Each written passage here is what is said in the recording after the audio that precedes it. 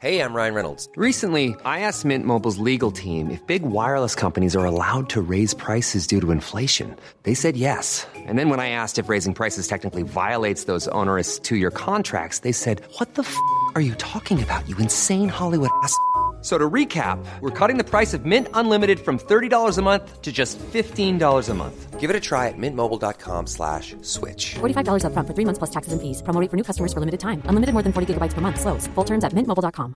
Many of us have those stubborn pounds that seem impossible to lose, no matter how good we eat or how hard we work out. My solution is PlushCare. PlushCare is a leading telehealth provider with doctors who are there for you day and night to partner with you in your weight loss journey. They can prescribe FDA-approved weight loss medications like Wegovy and Zepbound for those who qualify.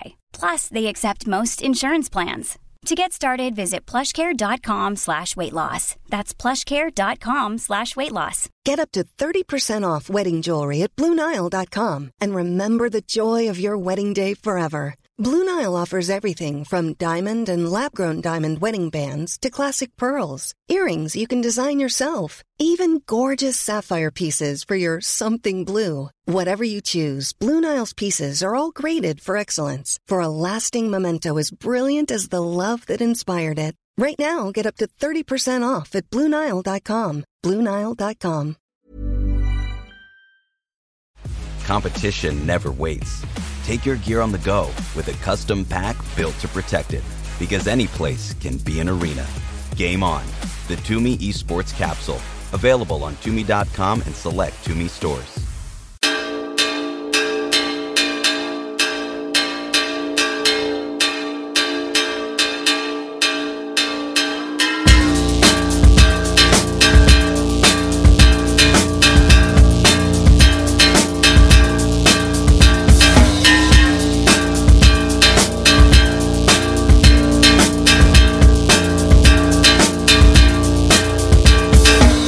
Salutations, Craig Fitzpatrick speaking, steering the good ship No Encore. It's been a bit of a coup, bloodless coup. Dave won't be back. He will. He's just taking well-deserved week off after the excitement of Ariana Grande and America wore off. He's like, okay, it's my time for a holiday. In his stead, we thought we might get one of the cast of Wild Mountain Thyme to just do a spot-on imitation of him. No one would be any the wiser. But I guess Christopher Walken's rate's probably too high. So right next on my list, right next to Walken, was Zara Hederman. Yay! Hello. Wow, it's so nice to be considered so high up to Christopher Walken. I've kind of got you in the same group. You've got a Walken vibe. Has anyone ever said that to you? Well, I've got 2 legs and I get from A to B on them. That's all we need on this show. I have to say, Craig, I really liked your new name, which your new name, Craig. My concerns are global Fitzpatrick. It's a bit of a wordy nickname. I don't know if it's going to catch on, and I'm not leaving the house, so I guess I'll have to wait till we get back to normality, and I can start like spreading it around town and just kind of dropping it here and there in coffee shops, and people will just it'll take off from there. It's a matter of time before you're just concerns. Sarah, this has been a long time coming. I know. It's been, 6 months of lockdown. We've maintained the show throughout, thanks to co-hosts like yourself helping us out, even when one of us was off.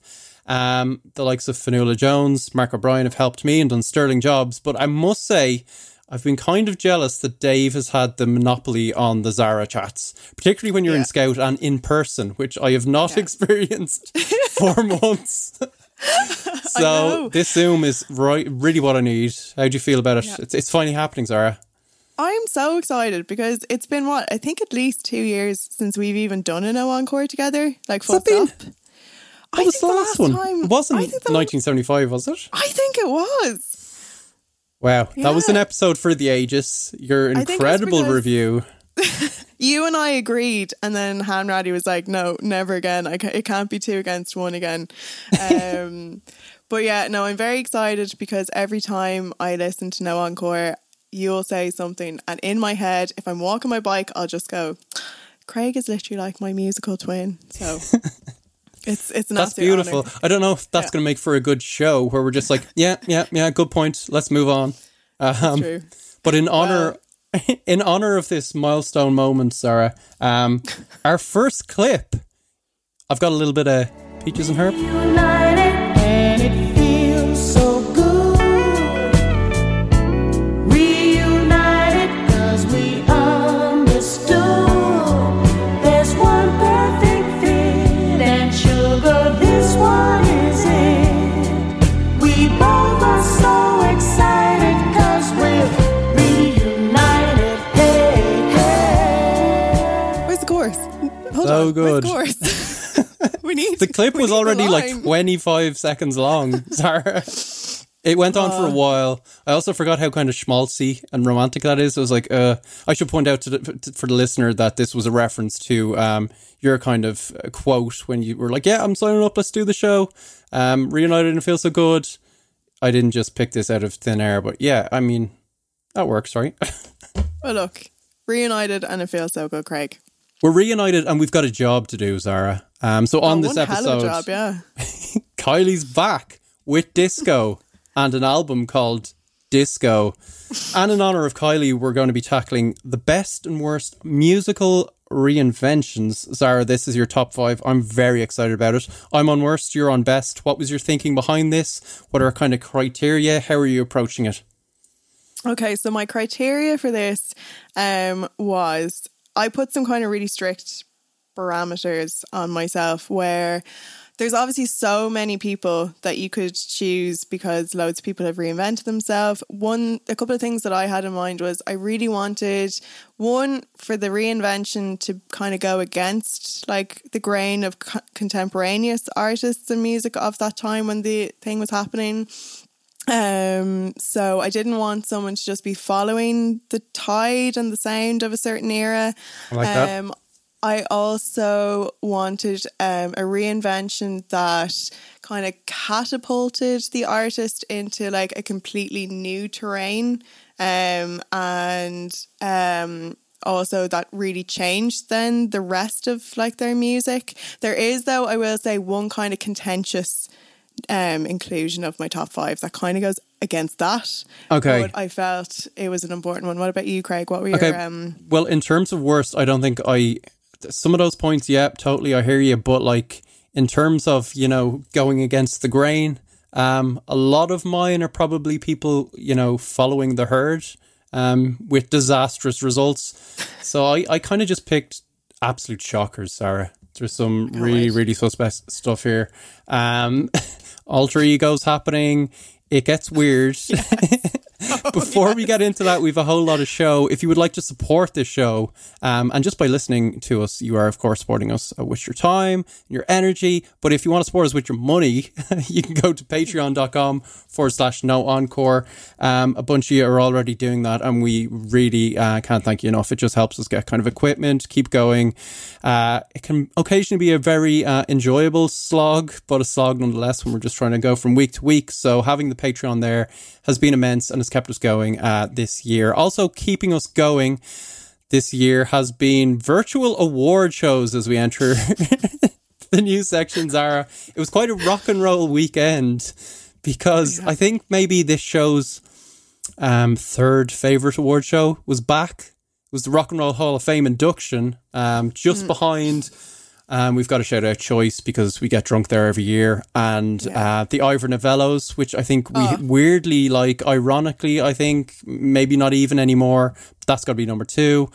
Yeah, but the Rock and Roll Hall of Fame happened this weekend. It was very rock and roll. It was if your idea of rock and roll is like Zoom packages of kind of like over the hill musicians like sitting in their enormous gaffs, and what did you make of it? It's kind of the quintessential music industry thing, isn't it? Like, it's really corporate, obviously. Yeah.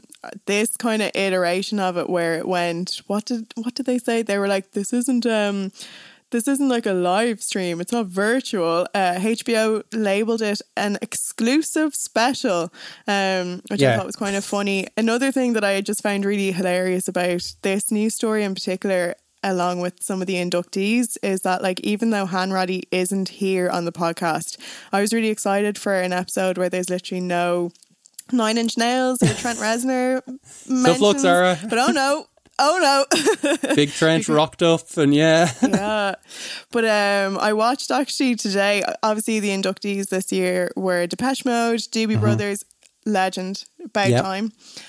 Whitney Houston, 9 Inch Nails, Notorious B.I.G., T-Rex, and then we had legendary talent managers John Landau and Irving Azoff. But I don't know about you, Craig, but did you watch Trent's acceptance speech video? Yeah, I did. It was like ASMR with his leather jacket at the start, the crinkling stuff. I was like, oh, this is so strange. But even I just thought it was so funny how like he obviously is like okay, I know it's like Hanratty a lot about like always going on about his boy Trent, but he has done some very good stuff, especially with like David Lynch soundtracks. That's kind of where I would know him best. But I love like his as it says here, his pivot in ideology in Rock Hall history, where he said that he didn't give a fuck and honestly couldn't give less of a shit, to them being like, thank you so much, this is such an honour. And I know. Yeah, it was he did jarring. I know. In fairness to him, he kind of did the thing of like, this is great for the genre of industrial rock, which of course he's been at the forefront of throughout the 90s and beyond. But yeah, I kind of like to think that maybe he's just mellowing as a dude. Like I kind of get those vibes from him. He's just like, you know, bit of perspective, particularly in this year of the pandemic. Someone wants to do a nice thing for me, I'll just record my little bit in my letter and get on with it. But they all kind of change their tune eventually, don't they? Like for the Hall of Fame, it's such a kind of weirdly tacky thing that's basically like the Cleveland Tourism Board being like, come to Cleveland and check out our stuff. Like even this HBO thing had like a 5-minute ad for like the museum and all this crap, but everyone wants to be in it.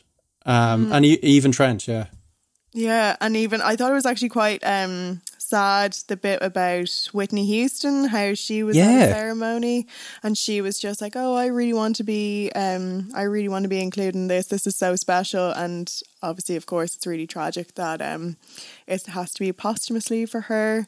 What were your other kind of highlights from this news piece about the I did like that story where it was, I think, her sister-in-law Pat Houston saying that like it was back in 2009 and they were at Earl's Court, or they were doing a massive show, and kind of out of the blue, Whitney Houston was just like, looked at her and was like, this is really special, but there's only one thing missing. I've got to get to the Rock and Roll Hall of Fame.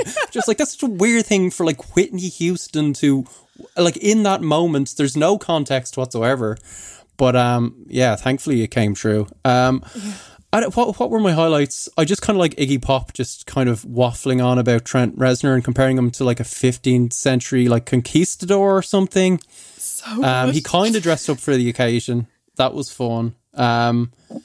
Depeche Mode seemed very excited and upbeat, which was like totally against the mood of Depeche Mode, which was always good. So I just liked the kind of reaction stuff. What we were missing out on is like they're not interacting, so you don't get any of the usual like fights between ex-band members or like just different genres clashing. There's no live performances. They didn't include any stuff like that, which was a bit weird. Like obviously as well, like it's such a shame that there was no live performances, because could you have imagined the Michael McDonald performance that we would have gotten? Like that, when I was like going through this, and then I didn't realise that the Doobie Brothers had been included, and then I loved as well in this article, so it's like from Vulture and it's the highs and lows, and then the final one is the Vulture Honorary Award for Excellence in Interior Design goes to Michael McDonald of the Doobie Brothers. That yacht rock dollar is no joke. It's like, lush surroundings there to match his voice. He's such a dude. I love him. Big in the Steely Dan story as well, which I've recently gotten into that band, as everyone that listens to the show knows. You're a fan as well, so yeah, big love to Michael. Yeah, I had I came around to them about 2 years ago. It took me a while. What's your favourite Steely Dan album? I'm going to be really boring and just be like, it's got to be Asia, because it's essentially perfect. And Gaucho's my number 2, though. I like that they're kind of like slightly falling apart and it's a bit seedier, but the songs are great. It's kind of darker. I love them all. They like, within the space of 10 years, they kind of go through so many different phases. I'm probably least into the very rock beginnings, but as they transition into these slick kind of like alt jazz maestros. I'm like, yes. And they're barely even playing on their own records because they've just got like the world's greatest session musicians. So yeah, I'm still on my journey. What's yours? Camp by Thrill.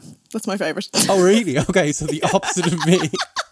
I will say, like, opening with Do It Again, that is one of the greatest rock openings of all time.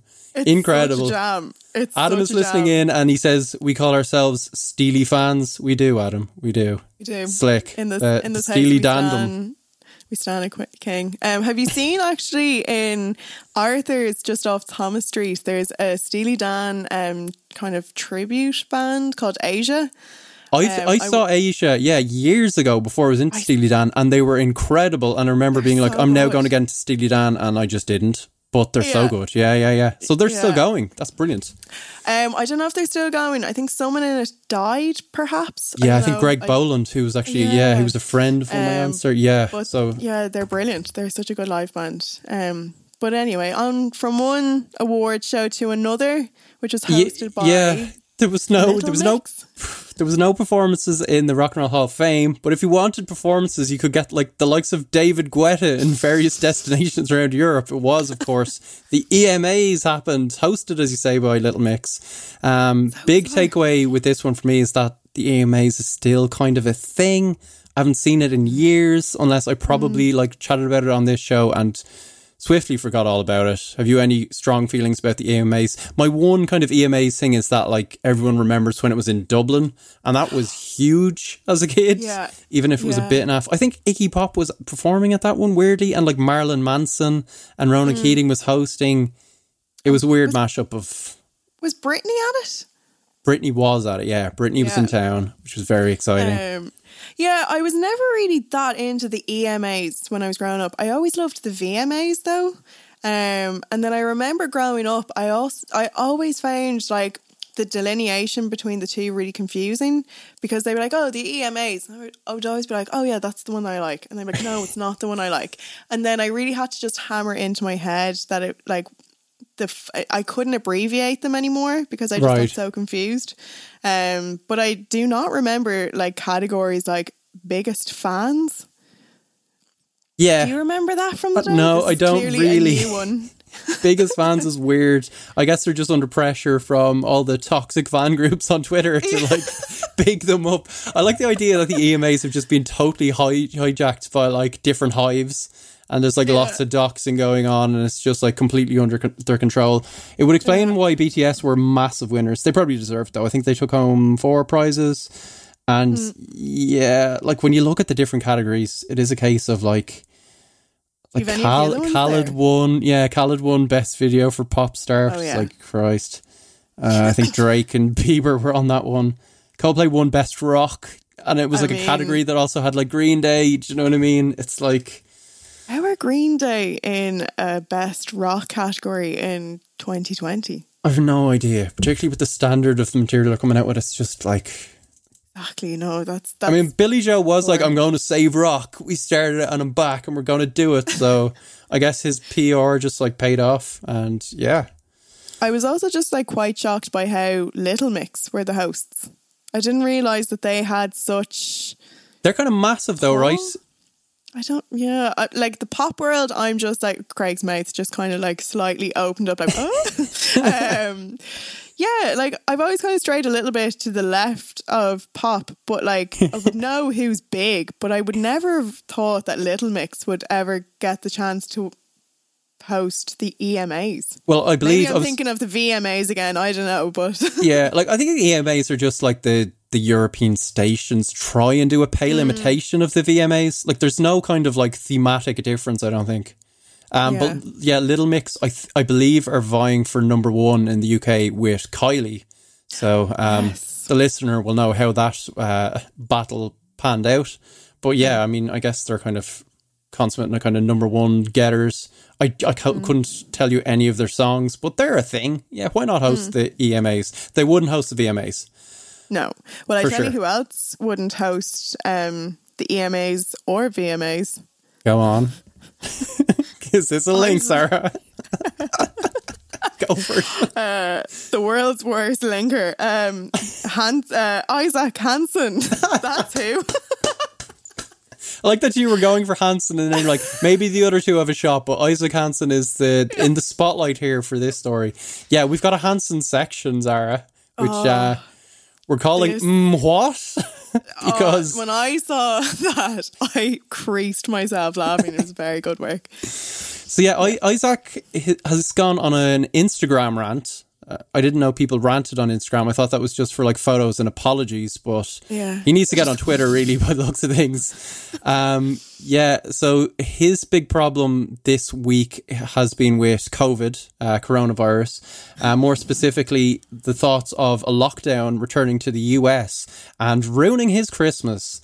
He's basically like doing a very like Trumpian, we need to take a stand, we can't let this beat us, we need to choose, fate over fear, like that's like in any way an accurate choice. And yeah, leaning into what I kind of forgot were like Hansen's very Christian roots, like he's quoting the Bible. He was upset that Easter didn't happen, Thanksgiving ain't happening, and he's like he ends with that quote, I fear God more than I fear death and far more than I fear my government, 3 exclamation marks. And I'm just like, oh, what? I thought these boys were wholesome. Yeah. I do have to say, though, Faith Over Fear is an amazing album title. So I think that maybe Isaac not for Hansen, though. Like, right? It's a bit too metal for them. Yeah, it could be a musical reinvention, Craig. This is their, like, pivot towards hardcore industrial rock. Yeah. I love how, like, at the end of this as well, it says, Isaac's statement comes as Vice publishes a piece entitled, Hansen is facing a mutiny from its own fans. I kind of have to wonder how big their fan base is, like, now compared to, like, 20 years ago. Yeah, you know the thing is, like, they've kept on trucking. And, they've stayed working, and I think they've, like, shored up quite a loyal set of fans. It's kind of like I think like a Daniel O'Donnell situation where it's, if you're in, you're kind of in, which makes this like story all the more remarkable because the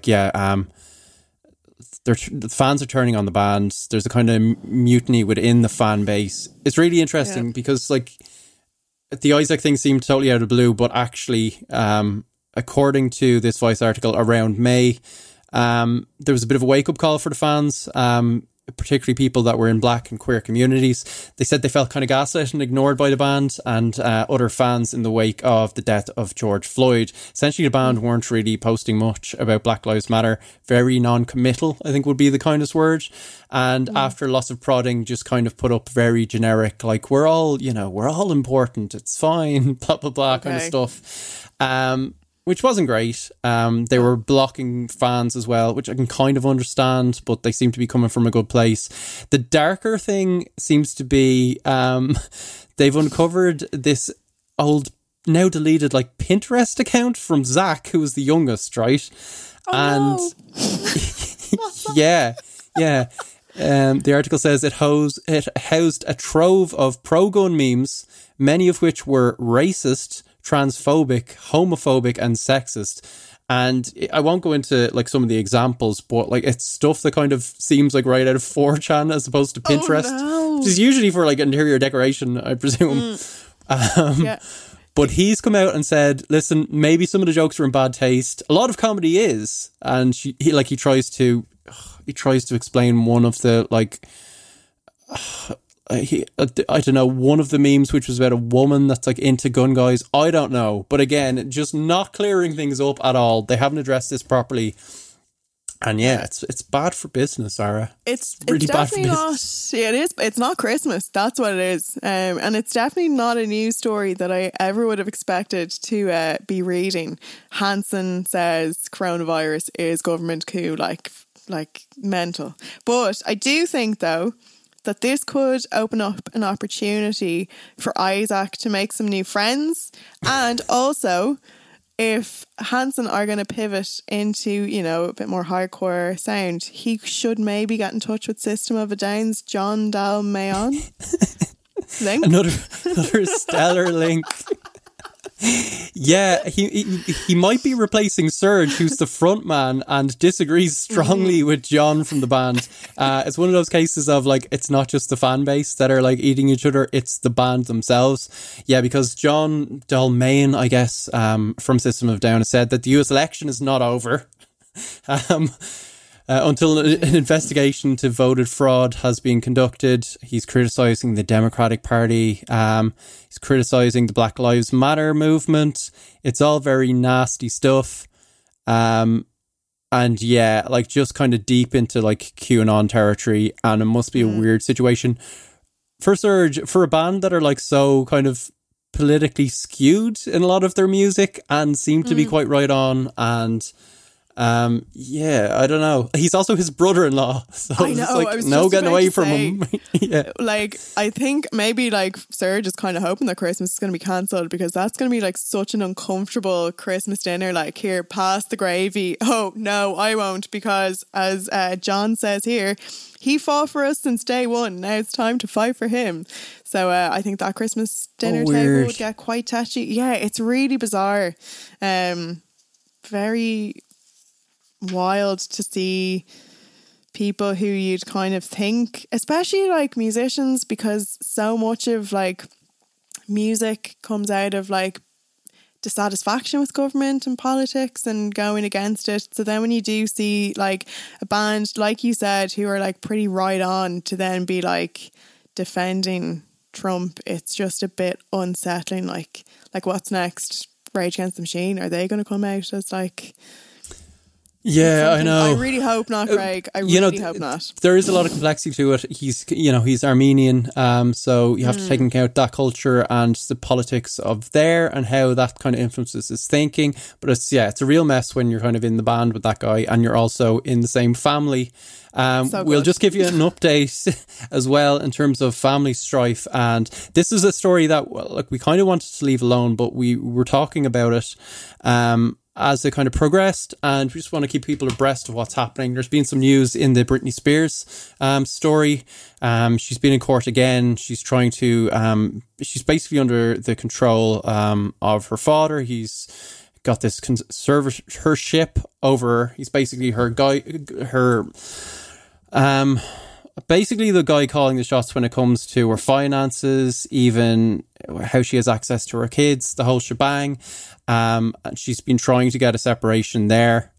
She was talking in court this week. She kind of outlined how she was afraid of her father, and also that she would not perform again while he's in conservatorship of the estate. I cannot use that term whatsoever. I don't know how you say it. It is a tricky one. But it's not good stuff. And yeah, we've been kind of following this for a while. And there's also the kind of associated like hashtag Free Britney movement, where fans are saying like she's being held against her will. She did mention in the latest update, she acknowledged the movement in recent court papers. She said she welcomes and appreciates the informed support of many of the fans. So I guess that's a nod to maybe them kind of being in line with what's happening to her. But essentially what she wants to happen is this private wealth management firm, the Bessemer Trust, to be appointed as sole conservator. I'm going with conservator on this one. You do. And the latest result from the judge is that they will be appointed as co-conservator, which is a good move, which is good news. And I think there's going to be further judgment on where the father stands, but it's just such a mess. Keep you kind of abreast of that one. But yeah, we wish the best for Britney. Very sad story, yeah. Very sad. Like even just to read her, just to even read her say that she's afraid of her father. Like it kind of really amplifies the sadness of the story, because like there's one thing of like say an external figure being a conservator, but when it is actually your parent, that kind of adds a whole other dynamic to it. So yeah, I hope Britney gets out of that, and I hope she performs again soon. Yeah, sticking with kind of sad news, I guess, or this is kind of just a bit bittersweet for sure, and a bit weird. Arcade Fire have been talking. They've got a new single. It's not good if you heard it. Generation A. Yeah, very much done with them. I think they did it on Colbert. I won't say I'm very much done with them. That's extremely harsh. And Funeral is amazing, but it's been a while since I was excited by Arcade Fire. More excited by this story, it must be said. Win Butler's been talking about his relationship and the band's relationship with the late David Bowie, which was, you know, famous kind of connection. Like, Bowie was a real champion of them in the early days. He appeared on one of their records. He was on Reflector, I think. And yeah, Win was saying like they used to email back and forth. Of course, was a huge deal for him. Like, he's got a photo of him in the studio, and he kind of looks up at the photo of David when he needs inspiration. So yeah, it must have been huge for him. To thank David for being on Reflector, though, himself and Regine had bought a gift. It was a painting they got in Haiti, just as a thank you. Win says we were supposed to mail it to him, and we got busy and forgot about it. Well, I think we know what happened in the interim. He passed away. Should have mailed it. Sarah was. Sarah. I love that. Just like the pause before that. It's like, yeah, come on, Craig. It's been 4 years. It's been 4 years. It's been as long as it's taken Win and Regine to get their shit together and go to the post office. Well, yeah, they got their shit together at this point, and the big reveal, Lara, is that the painting... They got their shit together when they have a single coming out and they need to generate news stories. Still dining out on that Bowie thing, yeah. Like, for fuck's sake, like, when I saw this actually the other day, I had to roll my eyes, because like I'm kind of like, I'm in the exact same mindset as you with this band, where I used to really love them, and then something just switched in my head, and I just found Win to be, in particular of all the members of the band, to be really just annoyingly pretentious. Like, he wasn't even pretentious and making something that was like worthwhile. Like, that last album that they did was just piss poor. Like, and then I saw them in the 3 Arena around that time, and it was torturous. But I just really felt that like this was such a masturbatory news story for them to like talk about and come out about. Like obviously David Bowie is like such an icon. He's so legendary, and really just like someone that a lot of people look up to. And yeah, he collaborated with them. He, as Win says here, he believed in them, whatever. I just kind of feel like if you buy then someone who you regard so highly and who you would maybe like consider a friend that you email, you'd think that like if you buy them a present, you'll send it to them. Like, Don't be talking about it 4 years later. And also, I'm quite a bad procrastinator, so I kind of understood this a bit. Oh, like same. Like, I've got stuff like waiting to be returned that I've bought online, and I'm putting it on the back burner. But like, I also just thought the detail of like, what is the detail where it's the like big reveal? Yeah, is that it was a painting of a black star, which was, of course, Bowie's last album. Yeah, and they didn't know about the album. They didn't know. Fuck off! So it's like this cosmic moment, and they've still got this connection with David beyond the grave. It actually, when you were saying that, it reminded me of LCD Sound System when they returned after making like the big hoo-ha about their like retirement and how we're going out on top and we're doing like Madison Square Garden, and then James Murphy came back. And that was a couple of years ago. I didn't love the record, but what really wound me up was he used kind of like the Bowie connection, where he was like, well, David Bowie, before he passed, said you really need to get that band back together and do what you're afraid of. And so that was like his get out of jail free card, where he like deceived all the fans essentially, and being like, that's it, come to our shows because this is all you're getting, buy the compilation. Then to return and just be like, oh, we got David's blessing.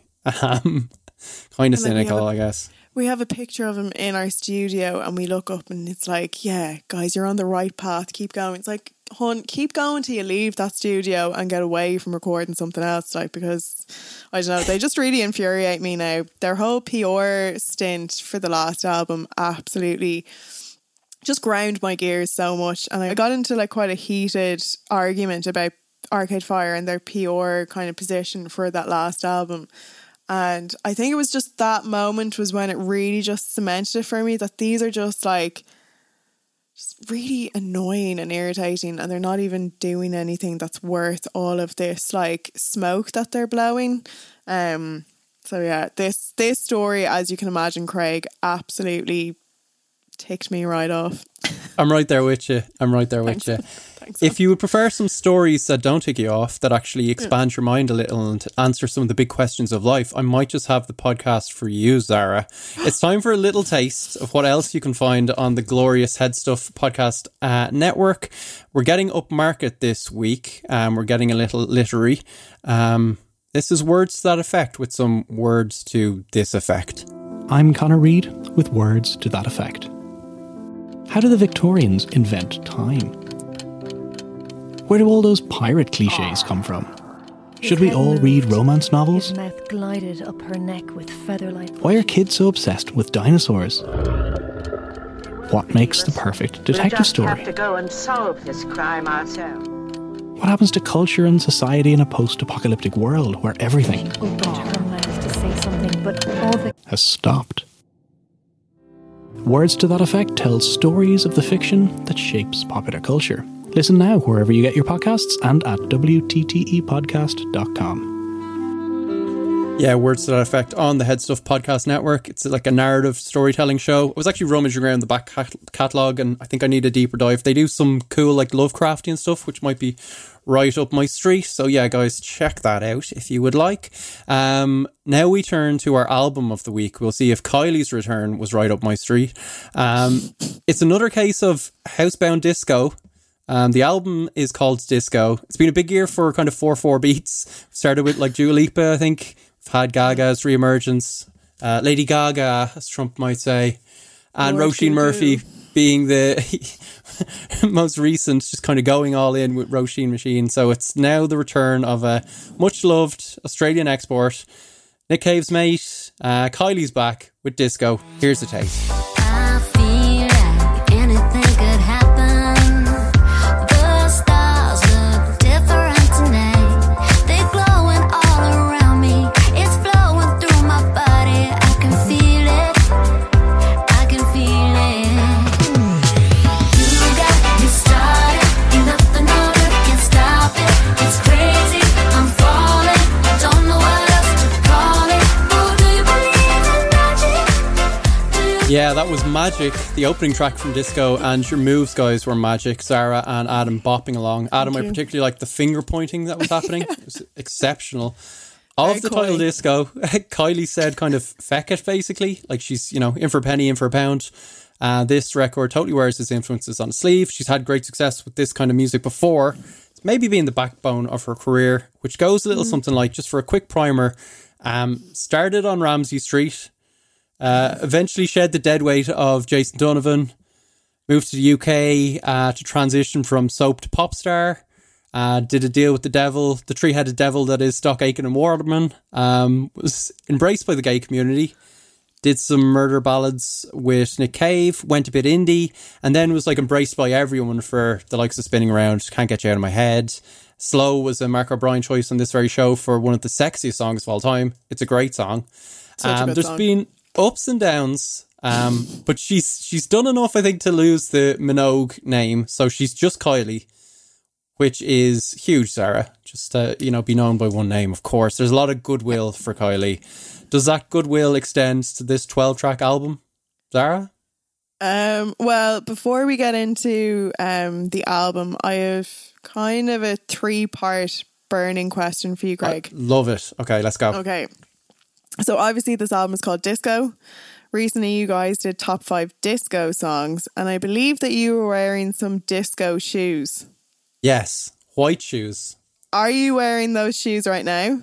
No, I'm not. I totally forgot to break them out. Can I see these shoes, please? You can indeed. If you want to fill some time and just chat away about like disco or something. 1 second. Okay, I'll start talking about the album. So the goodwill for this album, obviously, as Craig mentioned there, Slow, which is a song that I think I had to use quite a lot as a palate cleanser for this album.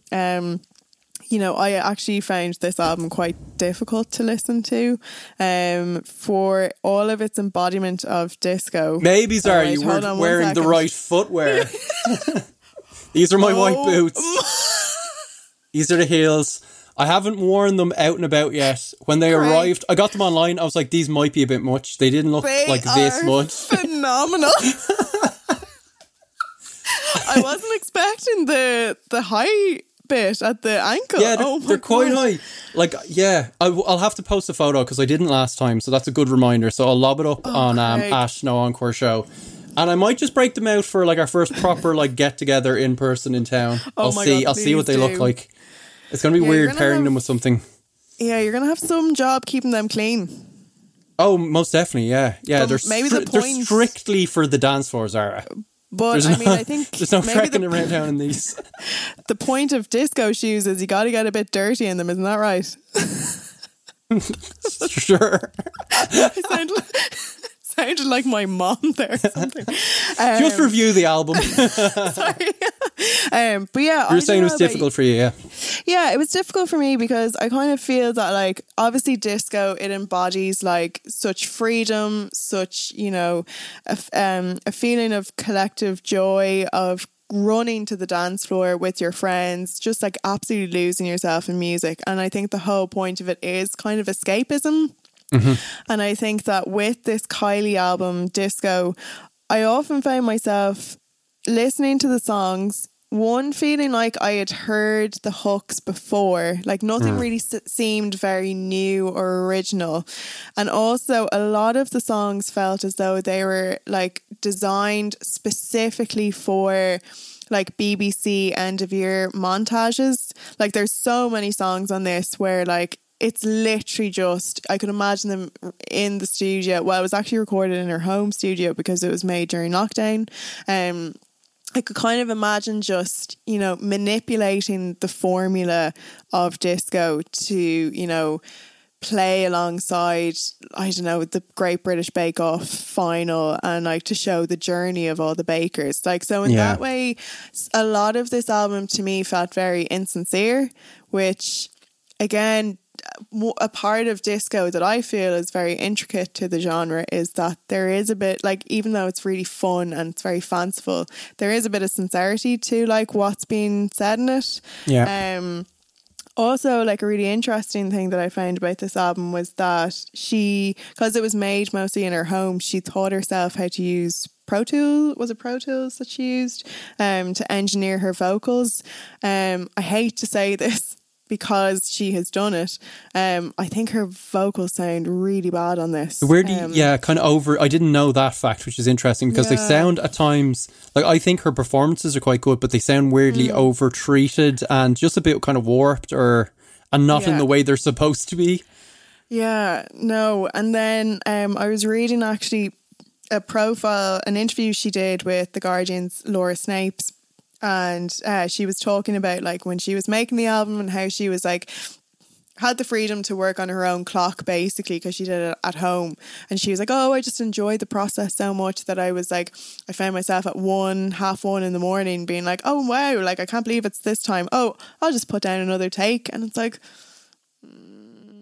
that kind of like, I don't know, I felt that sometimes that even though I can't really feel much emotion from her vocals because they are so treated, it just felt a bit stilted. It felt very dated. Like when you think about like some of the disco albums that came out earlier this year, like you mentioned, say like Roisin Murphy, but the one that really sticks out to me is the Jessie Ware album that came out. Totally forgot that one. That did disco. And it also did like nods to the past, like with Donna Summer and Minnie Riperton so well, where she melded it with her own style. With this, I just kind of really feel like Kylie is hiding behind a lot of like tried and tested formulas and hooks, which is a real disappointment because she has so many amazing hits in her canon. So yeah, it's not one that I would be returning to. But did it work for you? It's interesting. I kind of agree with some of your points, but that leads me in different directions. So yeah, I think her last album was apparently like a countrified, I think it was called Golden or something. It's just her trying stuff, and I don't know if it quite worked for people. So this felt like, you could say, you know, returning to the safety zone. but rather than the danger zone, which I think is where we all want Kylie to go.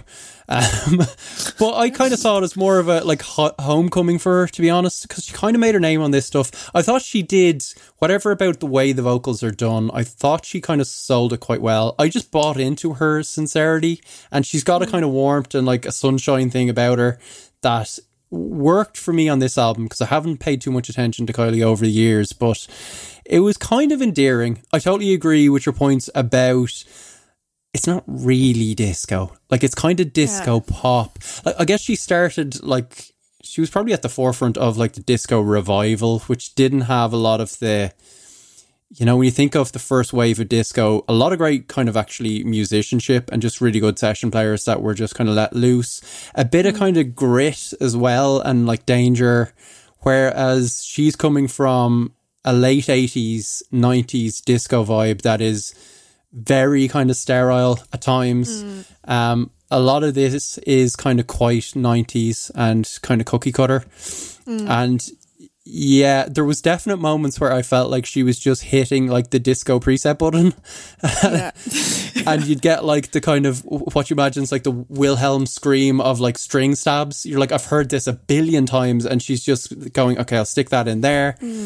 So yeah, musically, I think as a collection, it kind of blends into one. Now, I will say, I think it does set a kind of mood, and I think she's come with pretty decent pop songs, right? So like I might draw some comparisons to some of the other, you know, disco revival albums of this year, but I kept thinking about Bruce Springsteen's latest album, which we talked about 2 weeks ago, Letter to You, just in how like, right, you've two artists, like loyal fan bases, long of kind of very different careers, but they're both like returning to sounds that made their name, that they feel kind of super comfortable with and have maybe previously kicked against.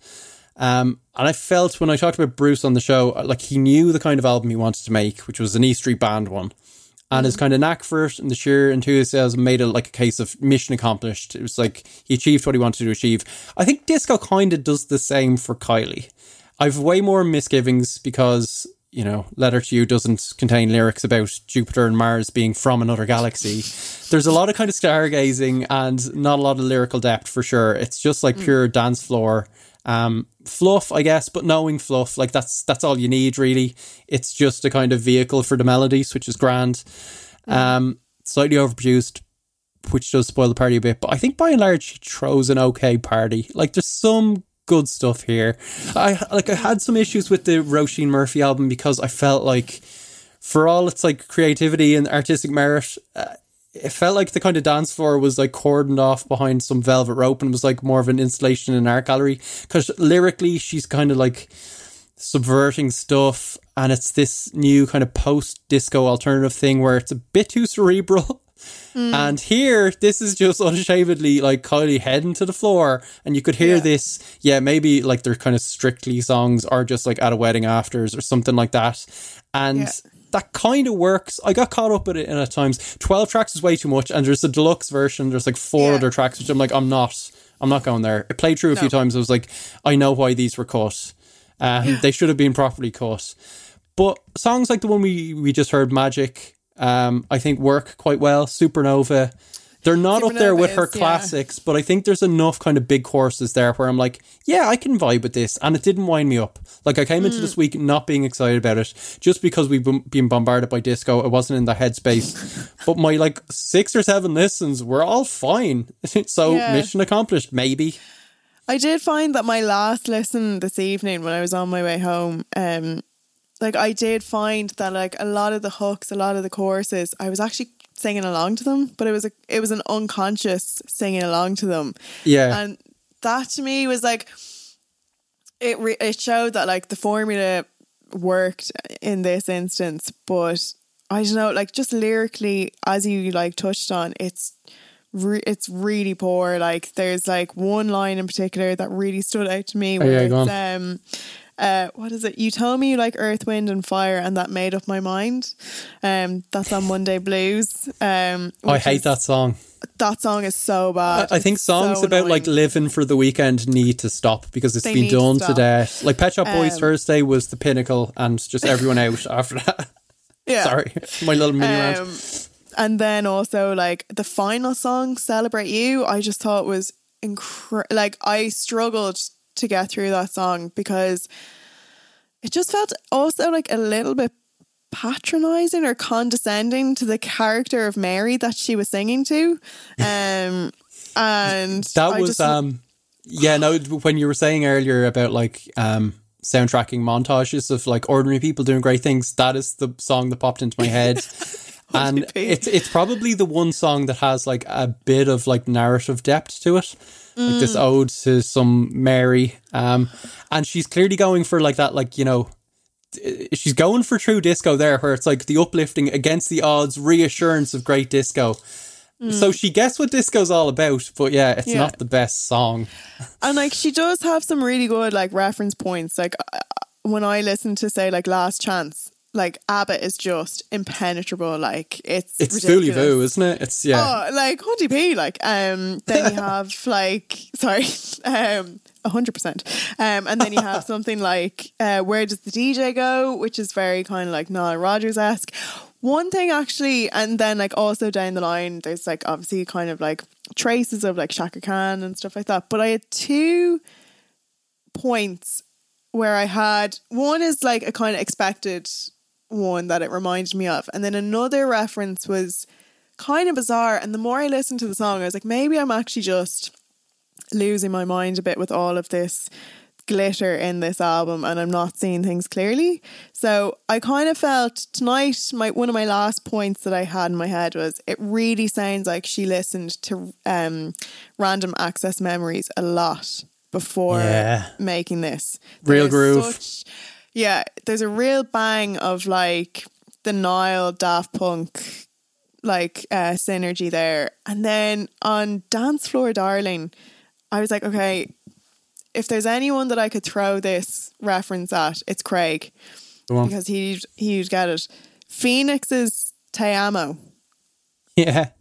kind of really reminded me of that, which was really jarring. And I was like, this is so bizarre. It just had that same real like tropical Miami vibe to the arrangement. And then she does a bit of a kind of breakdown and it speeds up and she's getting into kind of indie territory. Yeah, I got you. Yeah. But speeds up to like nauseating levels. Like I felt like I was on the waltzers at like Funderland. Oh yeah, and that's like followed by Unstoppable. Like the first time I heard that through, I was just like, really, like, yeah, I agree, because it was wearing a bit thin on me. And then Unstoppable is basically her, like it starts with her being like, I can't stop the dancing, and I was just like, is this some like medieval like dancing plague that has affected everyone of just like relentless, like we will get through all 12 tracks and they will be bangers. I think she recovers a bit. Actually no, she doesn't, then it's into Celebrate You. Maybe the last good song is Where Does the DJ Go then, which is track 9. It's a long enough album as well, in fairness, for a kind of a dance pop record. It is very long, and I found that like it doesn't really stick with you that much. Like I have some of the songs are like deeply ingrained in my head, but now like thinking about some of them, like when I see the titles, I'm like, I would not be able to pick that out of a lineup now. Like the other thing that I found really weird was on Say Something, the kind of weird INXS like guitar lick. Yeah, it was just whenever she gets away from the template, the kind of the risks don't quite work. They feel a bit jarring. I do like the melody to that song. Like there's good kind of pop songs here. I don't know. There is, it's definitely, I think it's a very inclusive album. There is definitely fun for it to be, or fun to be had listening to it. Yeah, definitely. Whether like last year, she also released her 4th greatest hits album. Whether any of these songs, that's ambitious. Log a few CDs. Sure, look, hun, it's Christmas soon. But like whether I couldn't imagine any of these songs really cutting it or making that much of an impact within Kylie's career to be like credited as like one of her greatest hits. And I did kind of do an exercise as well where I listened to like This Is Kylie playlist, and like Spotify had like put the whole of disco at the top of that playlist. So I had it on shuffle, and like just the difference between like the, like, not inventiveness, because, like, I don't think Kylie has ever really kind of invented the wheel with her music. She's always slightly just like followed what's going on. Zara, are you bringing our top 5 team into question, saying she's never reinvented herself? No, she has. She's reinvented herself, just not music. She's reinvented, yeah, which in fairness is a lot harder to reinvent than yourself. I mean, music is a lot bigger than one person. One day at a time. Rome wasn't built in a day, like. But yeah, it was just these songs fall so flat compared to Slow or like Can't Get You Out of My Head, obviously, or even like Better the Devil You Know, like. So yeah, I was more excited to revisit the older stuff than listen to this album, I have to say. Okay, give us the numbers, Zara, if you had to. Out of 10. I've been really plaguing myself with this all day because, like, Kylie she seems like such a lovely person, but oh god, that's a 4. It is a 4. Oh, is it? Yeah. I'm gonna give it 6. I think because I think there's a couple of songs that you could maybe add to the Kylie canon. I like Magic. I think there's some strong songs there. There's a lot of flaws with it, but she is such a nice person. I'm not giving her a 6 because of that, but I think it's a 6 because it's a good album. There was, just before we move on, there was an interesting Rufus Wainwright quote about Kylie, which I found when I was doing some research. And it kind of maybe encapsulates like her fan base, her longevity. See what you think of this, right? So Rufus Wainwright says that Kylie Minogue is the anti-Madonna. Self-knowledge is a truly beautiful thing, and Kylie knows herself inside out. She is what she is, and there's no attempt to make quasi-intellectual statements to substantiate it. She is the gay shorthand for joy. Fine words there. Yeah. Clearly, yeah. There's a lot to unpack with that. Yeah, I love like the kind of the glitchy trying to like say something about it after. I did actually, that's an interesting thing that just reminded me. I found that I would listen to disco and then I would go to Confessions on a Dance Floor. Oh, okay. And the superior was Confessions for sure. Yeah. Such a great, maybe her last great album. Yeah. Yeah. Yeah, it was better than Hard Candy, MDNA. Oh, God, yeah. Then she became Madam X. Do you know what? I actually didn't mind Madam X that much. Some of the songs were all right, but the whole character and like promo stuff just sunk her before it even started. But you know that she moved over to Portugal because her son is in. Is he in like? Was it Portugal? She did move to Portugal because her son is like in a football academy to be a professional footballer. Yeah. Interesting. A little fun fact. I wonder, is he actually good at football? I'm sure he's actually good at football. I'm sure it's not a funding situation. Yeah. Well, good luck to him. Good luck to Kylie. Check that out if you want. And as for Madonna, she, of course, is another master of reinvention. Will she appear in our top 5, either of our top 5s this week? It's time for the top 5s. We've got best and worst. Madonna might have a shake in either category. Here's an example of the kind of thing we might be looking for. Come again, sweet love doth now invite thy graces that refrain to do me due delight, to see, to hear, to touch, to kiss, to die. Yeah, Sting there. That time when he teamed up with a Bosnian lutist and got really, really into romance music from the 16th century. A terrible musical reinvention, or a great one, or the best one. Who can say? It could fall into either category. He sounds like a bard. That's what he was going for. He'll be pleased with that comment, Zara. I know he listens. I'm sure that's in the top 5 best reinventions, Craig. Shakespeare, possibly it was going to be possibly in my list. It didn't make the cut, but the clip was infuriating me enough that I had to share the misery. So it's a case of Sting reinventing himself as a more insufferable person. Anyway, okay, we've talked about the criteria. It can be a kind of aesthetic move, can be musical departure from what's gone before, kicking against the common trends, wrong footing the fan base. Zara, this was your top 5 choice. I'm very excited. Do you want to lead us with your 5th best musical reinvention? I'd love to. So one thing I mentioned earlier on is musicians and artists who wanted to kind of change things, be really innovative. For my number 5 choice, I can think of no better person who really was so driven by being the best in his field at what he did. So by 1969, he brought out this.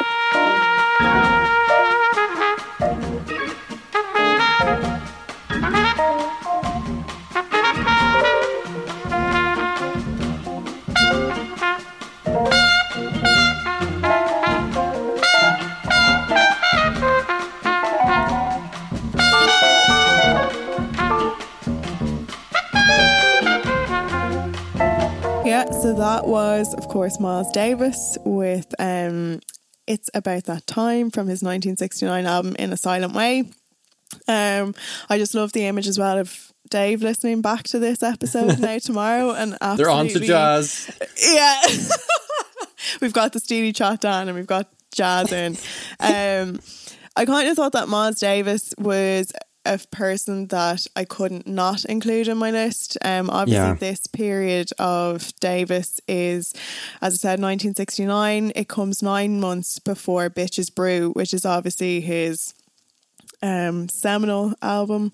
This is kind of the first time where we really hear him going all hammer and tongs with going electric and marrying like technology and his improvisational play with his music. When it came out at the time, I found this really interesting how, and like kind of expected that it was met with a bit of mixed reception.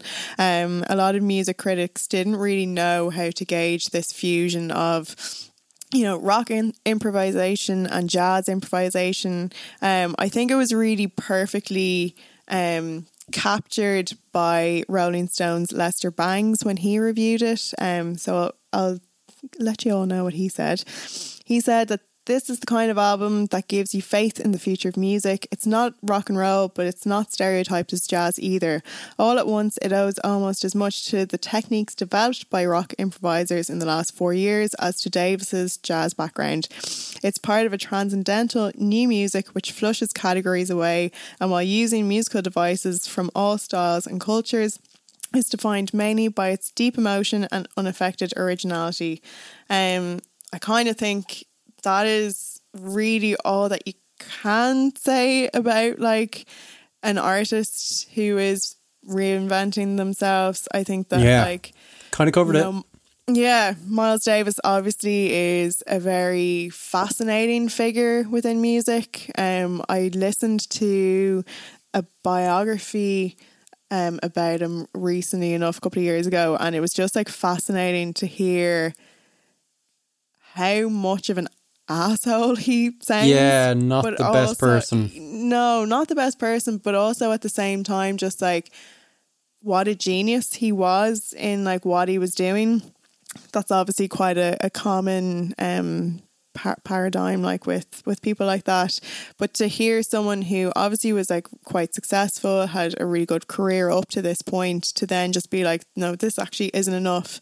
I need to do something different. I want to be the most singular kind of trumpeter, jazz musician. So I'm going to fuse like two styles of music together and create a sound that's completely my own, and then just continue to develop it. So I think in terms of like music as well, like culturally, I think it's such a huge and important reinvention as well.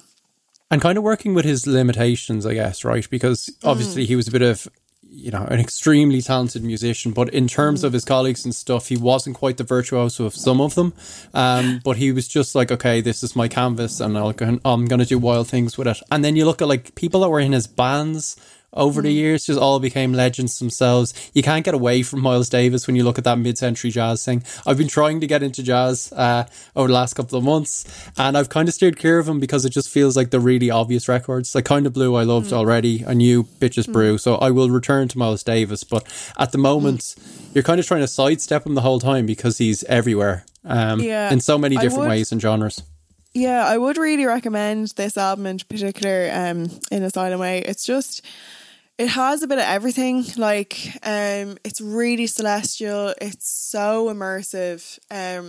Like, there was times where I was listening to it today in work, and I would just find myself kind of getting a bit distracted because just the arrangements are so beautiful. The electric piano on it is just like twinkles so nicely.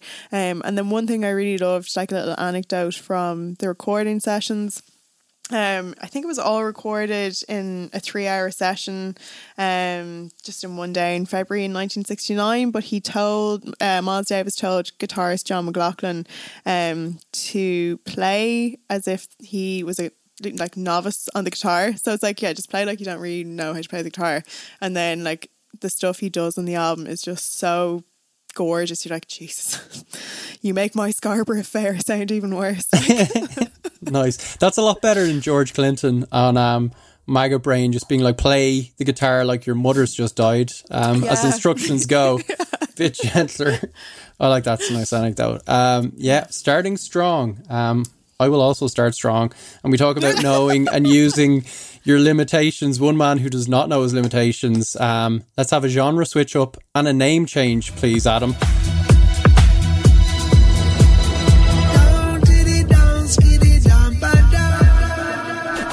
Got to get away. Got to get away to a place I love.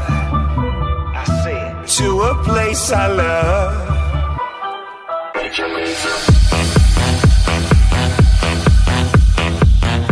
Oh, Adam looks disgusted. That bass kick in, incredible. Snoop Lion there, not Snoop Dogg. Very, very different.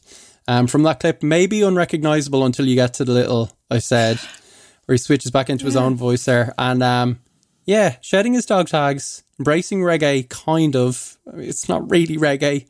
And Rastafarianism, which, you know, he had a strong start, obviously, with The Smoke, I suppose.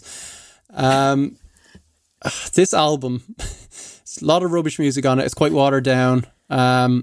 You could make the case that maybe Snoop's only great album is his debut, Doggy Style, and it's kind of been diminishing returns from there. But I think like his rap drawl pulls him through constantly. Like that slow voice, it's kind of hypnotic. It's so iconic.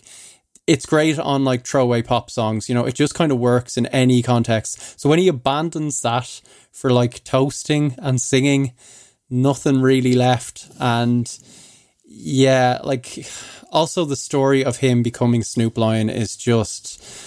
let's just say music journalists didn't quite buy into his whole like spiritual reawakening thing, and it seemed to be just, it came down to like, okay, I need to switch up my brand. I want to do kind of more wholesome music, which he said was ostensibly for like, you know, so his grandmother and his kids could listen to him or watch him perform, but seems a bit like, okay, I need to protect the Snoop Dogg gangster brand, and I need to broaden my audience, so this is a kind of nice way of doing it. And rather than kind of saying that in interviews, he instead said that he was literally the reincarnation of Bob Marley, which is what got this inclusion at number 5. It was touch and go, but I was like, no, you've just called yourself Bob Marley. You're in.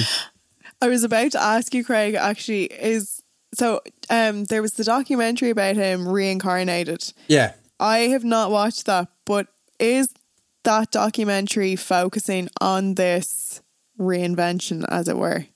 Have you watched it? I haven't seen it all the way through. I've seen some clips. I've seen Bunny Wailer kind of give his blessing initially, and then since then he's been like, this isn't good for the genre. And they've had like a big beef out of it. It seemed to be a lot of like, you know, him tracing those kind of roots and stuff just from the clips I've seen. I don't know. It's very wishy-washy. It's kind of hagiography stuff for sure. And it's also just like, because when you played the clip, I didn't recognise it. I was like, what the hell is this? And initially I thought it was the Sting and Shaggy album, because I also haven't listened to that. I was like, oh, maybe this is what this is. And then when I heard the voice, I just still couldn't even figure it out. So it's bizarre that it's like completely just masked Snoop's identity entirely, and it's almost like he is a vehicle for some like Bob Marley's base. Maybe it's true then. Maybe he's possessed. Like I did a number crunch, and Bob Marley died in 1981. Snoop was born in 1971, so he can't quite be a strict reincarnation, I guess, but maybe he was 10 and like the spirit of Bob came to him and then lay dormant for many, many decades when he was doing rap and like being an actual pimp. I don't know. Maybe Win Butler gave Snoop Dogg a voodoo painting. I'm sure Win will find some way to insert himself in the Bob Marley Snoop connection for sure. Like he did talk about how he got the name, like in terms of, you ask about like the kind of the genesis of all this in the documentary, and he said he went to a temple where a high priest asked him what his name was, and he said Snoop Dogg, of course. And Snoop says, and he looked me in my eyes and said, "No more. You're the light. You are the line." From that moment on, it's like I had started to understand why I was there.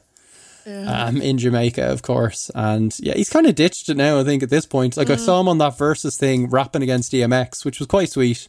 So he seems to be back to the day job. I don't know. He's also doing the Just Eat ads. What? Have you? What? No, Have you not seen this? I haven't seen him, no.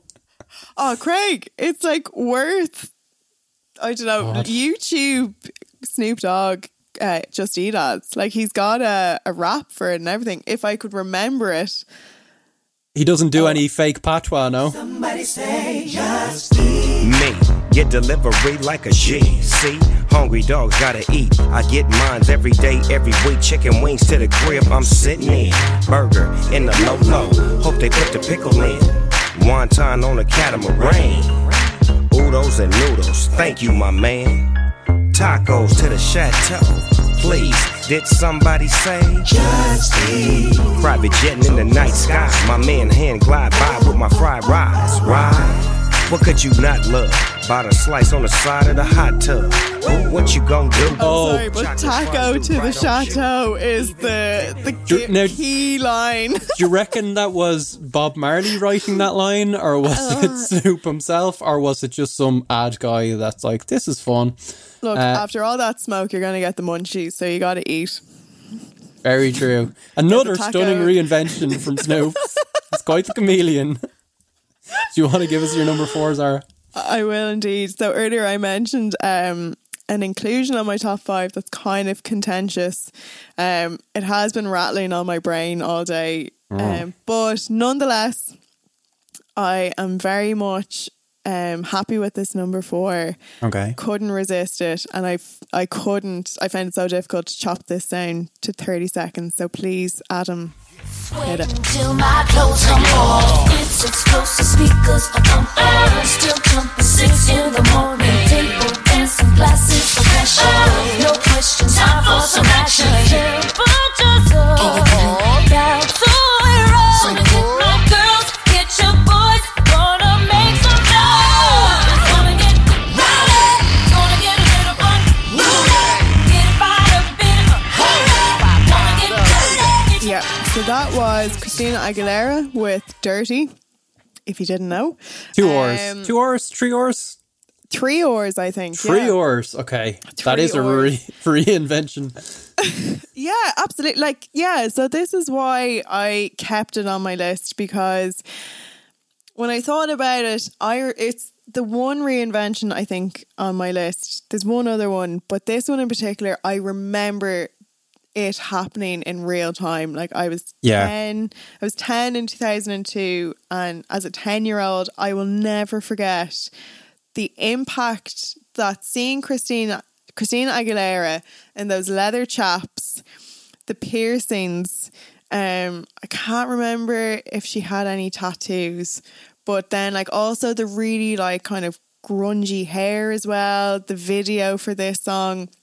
Like my head almost fell off my body from the sheer shock of it, because for the years kind of preceding that, like, I don't know, we'd just been spoon-fed such clean, innocent, like pop stars wearing promise rings, kind of pop music.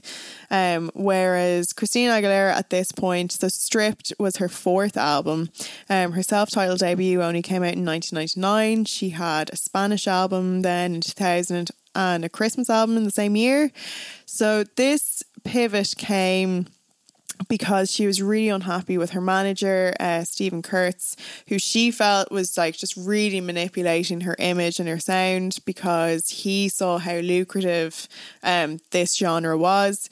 She was like, no, I actually want to create my own identity. I want to work on my artistry. So she fired him, hired someone else, and then also got Linda Perry, obviously famously for Non Blondes. Infamously. Yeah, infamously. And Christina Aguilera, when she was writing this album, was really influenced by Pink's Misunderstood, because she saw how Pink kind of teetered on the edge of pop but was still very much an outsider to it. And I always remember as well, like even when I was really young, I remember being really not like sad, but like just really aware of how like Christina and Britney were grand because they were conventionally pretty. Pink was always seen as weird because she had short pink hair. And I always just found that so ridiculous. So then obviously Christina comes out with Stripped, and like when you think back on that album and when you listen to like some of the lyrics, like the song Can't Hold Us Down she did with Lil' Kim, which apparently is a diss track about Fred Durst and Eminem. Brilliant. Yeah, it's very good. It's so of that era. It's so good. But just to hear like the messages that like Christina was like channeling through the lyrics, like very pro, very like feminist ideology, you know, talking about like in Can't Hold Us Down, like talking about like, you know, how men can get with loads of girls and he's a legend, whereas if a girl does it, legend. Yeah, legend. Whereas if a woman does it, she gets a derogative term like a whore or a slut, like pinned to her, which she expresses on this, and it's all very much about like ownership and just like going out doing your own thing. Which when I was researching this, I was like, Jesus, like that's like actually really impressive that it was 2002 that she was doing this with pop. I was kind of quite surprised then to learn that this album was kind of mixed, like received mixed reviews. A lot of critics said that, like, faulted it for not having a musical direction. This album is like 70-ish minutes long. It's very long. It's got like a load of different genres, from R&B to pop to like Latin to hip hop.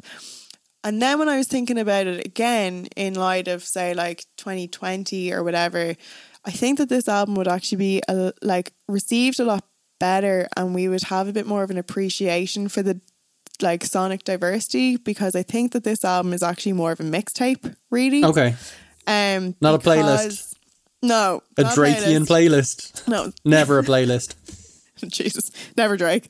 But yeah, so like I do feel that like there is a bit of nuance to this album. And I think it was a real statement of intent from her to just be like, look, I'm doing my own thing.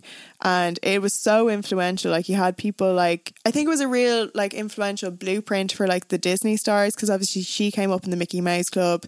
We've had people like Selena Gomez, Demi Lovato, Miley Cyrus and Ariana Grande, who've all come through Nickelodeon.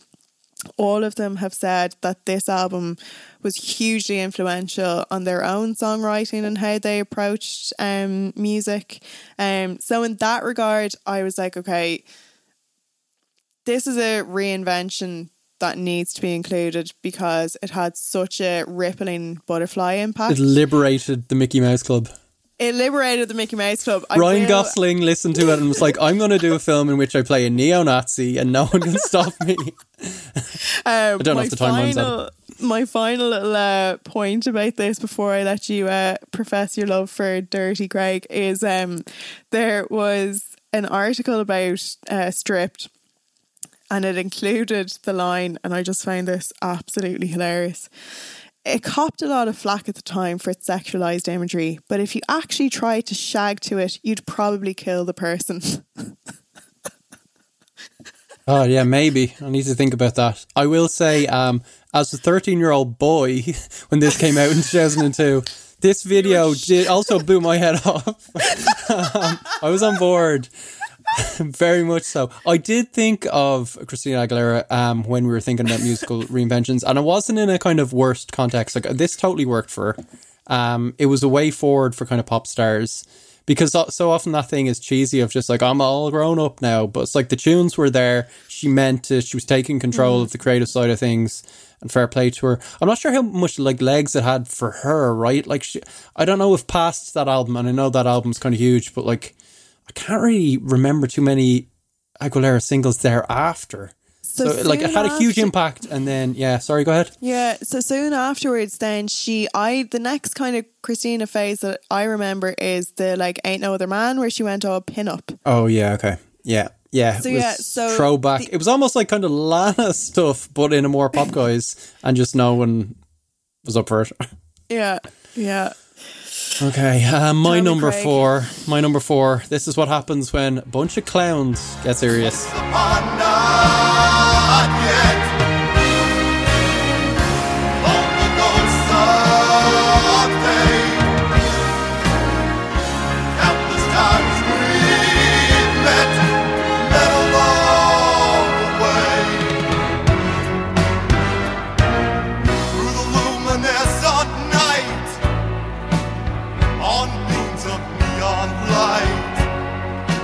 Yeah, you'll probably never guess unless you know the album. The jury's out on whether any rock band should take on a concept album, particularly around the 70s or 80s. Verdict is in when it comes to Kiss doing one and going full like Broadway, I think, with that. That was Kiss. The song was Odyssey. Yeah. It was taken from music from The Elder, which was released in 1981. And this was like a deeply cynical move, is there any other, from Kiss, where they'd already reinvented themselves in the late 70s as, what? A disco act. And they had like that song, like I Was Made for Loving You. Like, they had a couple of hits. And I guess with Kiss, like glam and the kind of the cartoonish thing, they're kind of built for doing some like throwaway disco songs. But when they tried to take on like this overwrought story, this concept, and bringing in like orchestral elements, it was a car crash. So they got on board the guy that had helped oversee The Wall. And there is actually a plot to this whole thing. The basic plot is The Elder involves the recruitment and training of a young hero, the boy, by the Council of Elders, who belong to the Order of the Rose, a mysterious group dedicated to combating evil. The boy is guided by an elderly caretaker named Morpheus. The album's lyrics describe the boy's feelings during his journey and training as he overcomes his early doubts to become confident and self-assured, and I guess a member of the Kiss army. I don't know. This is like right before, I think, Spinal Tap. It feels like it inspired Stonehenge, and it didn't sell well. They were already kind of on the ropes. I think they lost. Like, Ace Frehley hit, like, he was like, I'm out. He didn't return until the 90s after this one. Yeah, it's been described as the absolute nadir of Kiss's existence, which is saying a lot. Like, they sell coffins.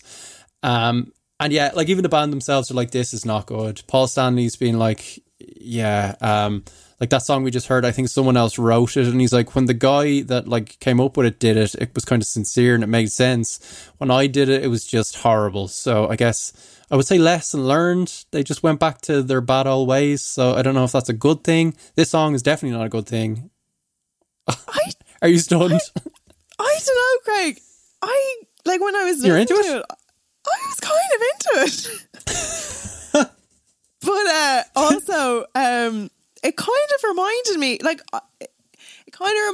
of like, what the hell is that Kate Bush? The Kate Bush song where it's like, I'm not going to sing because I can't sing. Oh, to be in love. Oh. Okay, yeah. It kind of reminded me a little bit of that. Like, it had the same kind of lament across the like the melody or something. But also, I love how in the in the chat box there while that was going on, Adam had a very funny where he said Kisco about Kiss doing disco, and then I was like, Kisco, I was thinking incredible. Kiss from a Rose, and then when you said the thing about Kiss being from the Order of the Rose, I almost lost my shit because I was validated in my Kiss from a Rose being a genuine kind of Oh, pun now that for is the this. song. I'm really fascinated to listen to this album. Go check it out. I feel like I did see some like murmurings online of people being like, do you know what, actually there was a lot of merit to that record. I listened to maybe 20 minutes of it. I'm like, no, I'm out. Like, it's just, How long is it? it's not actually as long as you would think this kind of concept record would be. It's maybe 45 minutes. So maybe, yeah, stick it on, you know, wrap up the week with a little kiss. Like, I'm definitely sticking that on. I initially thought, so it's one album that I've never listened to because I've always just heard that it's kind of bad and it's like a concept album as well. I initially thought that was maybe The Who's Tommy. Okay, yeah. That's a good shout because I think it even has the same, I feel like Kiss stole the plot because isn't that about, I know Tommy's like, he doesn't have many senses or something, he's deaf, dumb and blind, or which isn't the term you should use now, but it's like in the song, and he like is really good at pinball, but he goes on a journey. It's all about boys going on journeys and like having caretakers called Morpheus or whatever. It's so very, very weird. I'm sure Gene Simmons has like trademarked Kisco years ago and there's merch out there with Kisco. If not, he missed a total trick. Hon, I'm definitely getting that for Christmas, a little t-shirt that says Kisco. You mentioned boys going on journeys. Yeah. My number 3, I think, is the quintessential boy going on a journey that is utterly devastating. It's only tears that I'm crying. It's only you that I'm losing. Guess I'm doing fine. That was Beck with Guess I'm Doing Fine, from his 2002 album Sea Change. I think Beck is a funny one to put in a reinvention list because Kind of his career, right? Like, yeah. I think he's a strong shout. He is. He is a strong shout. But I think he just constantly reinvents himself. Yeah. And there's also kind of, maybe I think at this point now there's like 3 different kinds of Beck. There's that like acoustic Beck that we just heard there. There's the really sample heavy Beck with like his Dust Brothers kind of collaborations, and now we've got that weird pop Beck. Non-alcoholic Beck is what I like to call it. Yeah. Yeah, which is like maybe his most success in Soleil as well, which is, I don't know. Yeah, there's some Sea songs there, Change but was, yeah. Sea Change was huge, but I think what really pinpointed Sea Change as the most crucial of his reinventions is, I remember growing up, my older brother is how I heard of Beck for the first time. He used to blast Midnight Vultures in the house. My family home is a bungalow, so like there was literally nowhere to escape it. So every morning getting ready for school, he would just have like Midnight Vultures full speed. So I just find it really fascinating that from an artist, from Midnight Vultures, which immediately preceded Sea Change, Beck's lyrics went from satin sheets, tropical oils, turn up the heat to the swimming pool boils, to what we heard, the first line of Guess I'm Doing Fine is, there's a bluebird at my window, I can't hear the songs he sings. So we hear the kind of slacker prankster who doesn't take much seriously. Yeah, like Prince pastiches. Yeah, to this incredibly vulnerable and distraught person. The story up to this point when he was making this album is he was in a 9-year relationship with his former fiance, stylist Lee Lemon. She cheated on him with a member of a Los Angeles band called Whiskey Biscuit. And Jesus. obviously, insult to injury. Oh, like for Beck. I know, it's devastating. Like, I had to really stop myself. I found myself going down a lot of rabbit holes with this particular era, because it's just, I love this era of Beck as well. So he was really sad. He wrote all of these songs in the space of a week. And then he called up his mate Nigel Godrich, who he worked on with Mutations back in 98, and they worked on the album together. Also included in the recording was John Bryan, and also nicely was Beck's dad, David Campbell, who is a very accomplished and revered composer. His inclusion actually on the album, I think, really counters it and elevates it from purely being a very acoustic, very introspective record to adding like these really dramatic string arrangements on, say, like Paper Tiger that sound very much like Serge Gainsbourg, which kind of give it that extra oomph. Like, it transports this album, I think, a lot more. Another really nice thing about this album is that when he toured it, the Flaming Lips were his backing band. So there's actually a really cool, when it came out, he was on Conan O'Brien being interviewed, and it's really sad as well, because like Beck today just really upsets me, because he's just not the Beck he was at the start of his career. Like, he's just, it really depresses me. Like, I saw him live a couple of years ago, and it was a bit upsetting, but anyway. And he kind of does like Disney film songs. And did Morning Phase, because everyone was talking about Morning Phase being a return to this sound. Yeah. And I love this album as well. Lost Cause is maybe my favourite Beck song. Morning Phase didn't quite work in the same way for me. Yeah. I don't know what it was. It lilted just a little bit too much. Like, whereas this album, I just think it has so much. Like, it's not just, it's not very paint by numbers, like, I'm emotional. And one thing actually about this was that, like, Beck wrote these songs, but he was like, I don't want to release them because I don't want to air my dirty laundry, like, out. But then he realised what a universal theme it was. And he was like, no, like, Beck, like, people maybe will get something. But on the Conan O'Brien, appearance, he performs Lost Cause. And it's such a gorgeous arrangement of it. But like, Flame Lips are like in the back, like performing with him. Wayne Coyne is like not kneeling, cross-legged on the floor under a blanket with Ted Danson beside him. And Ted Danson is playing a triangle. Thank God Dave isn't here. Would have fallen off his chair. But that sounds wonderful to me. Yeah. So that's my number 3. Beck, I think, is like a crucial one. So yeah, had to be there. I'm going to go from Kiss Awfulness to a group that had like some common references, I think, like comic book culture, quite like American, wanting to pull off the whole like uniform gang vibe, but just far superior. Punk greats, I adore them. But here's what their extremely white Virginian born bassist decided to do in the late 80s.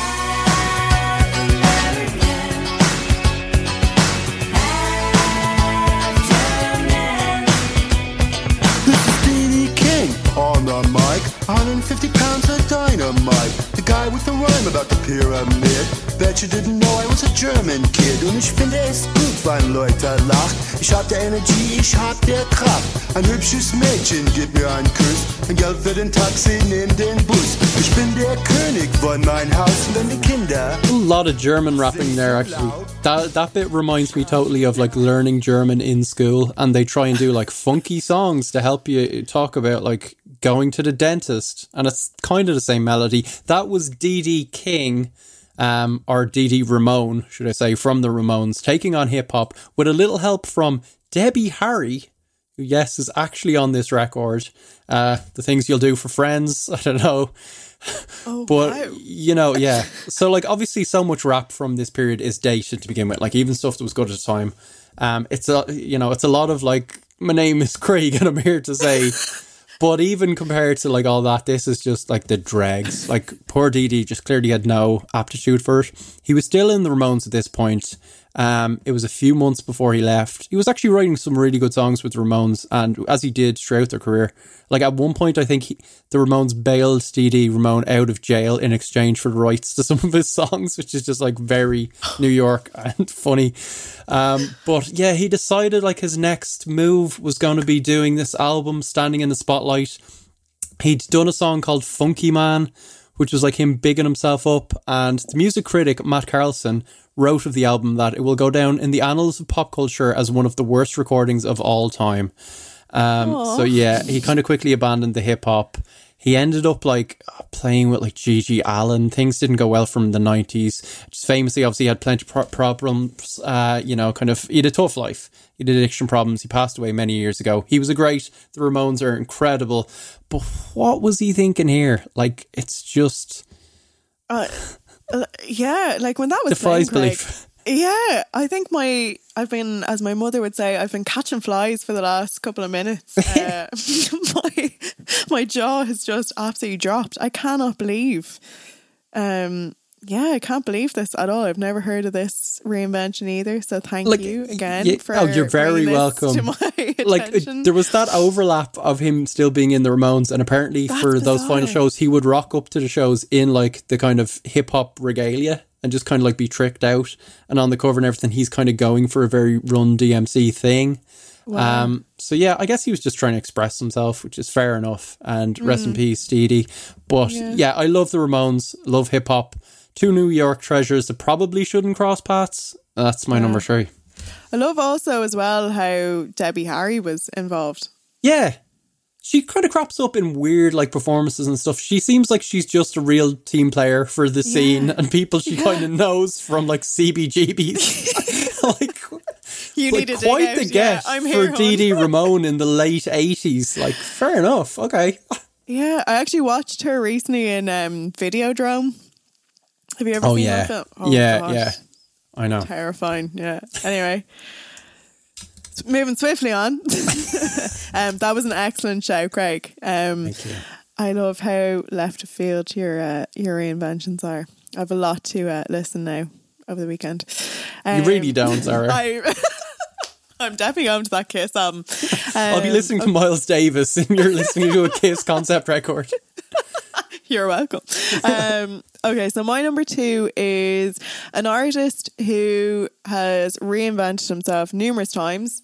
I think, though, the period of reinvention that I've gone for is maybe the non-expected one. So without further ado, take it away, Bobby.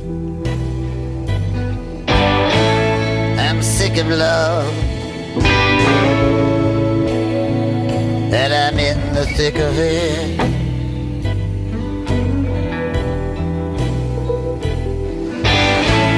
This kind of love,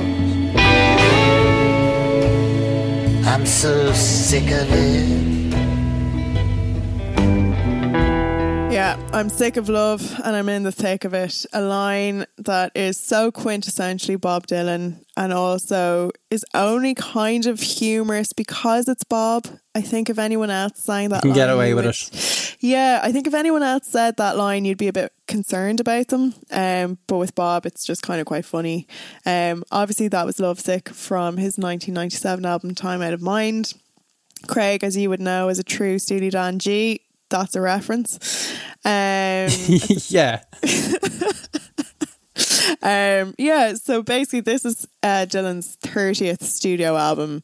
I think the kind of quintessential Dylan reinvention is his like 1965 Going Electric with Bringing It All Back Home and obviously getting booed off.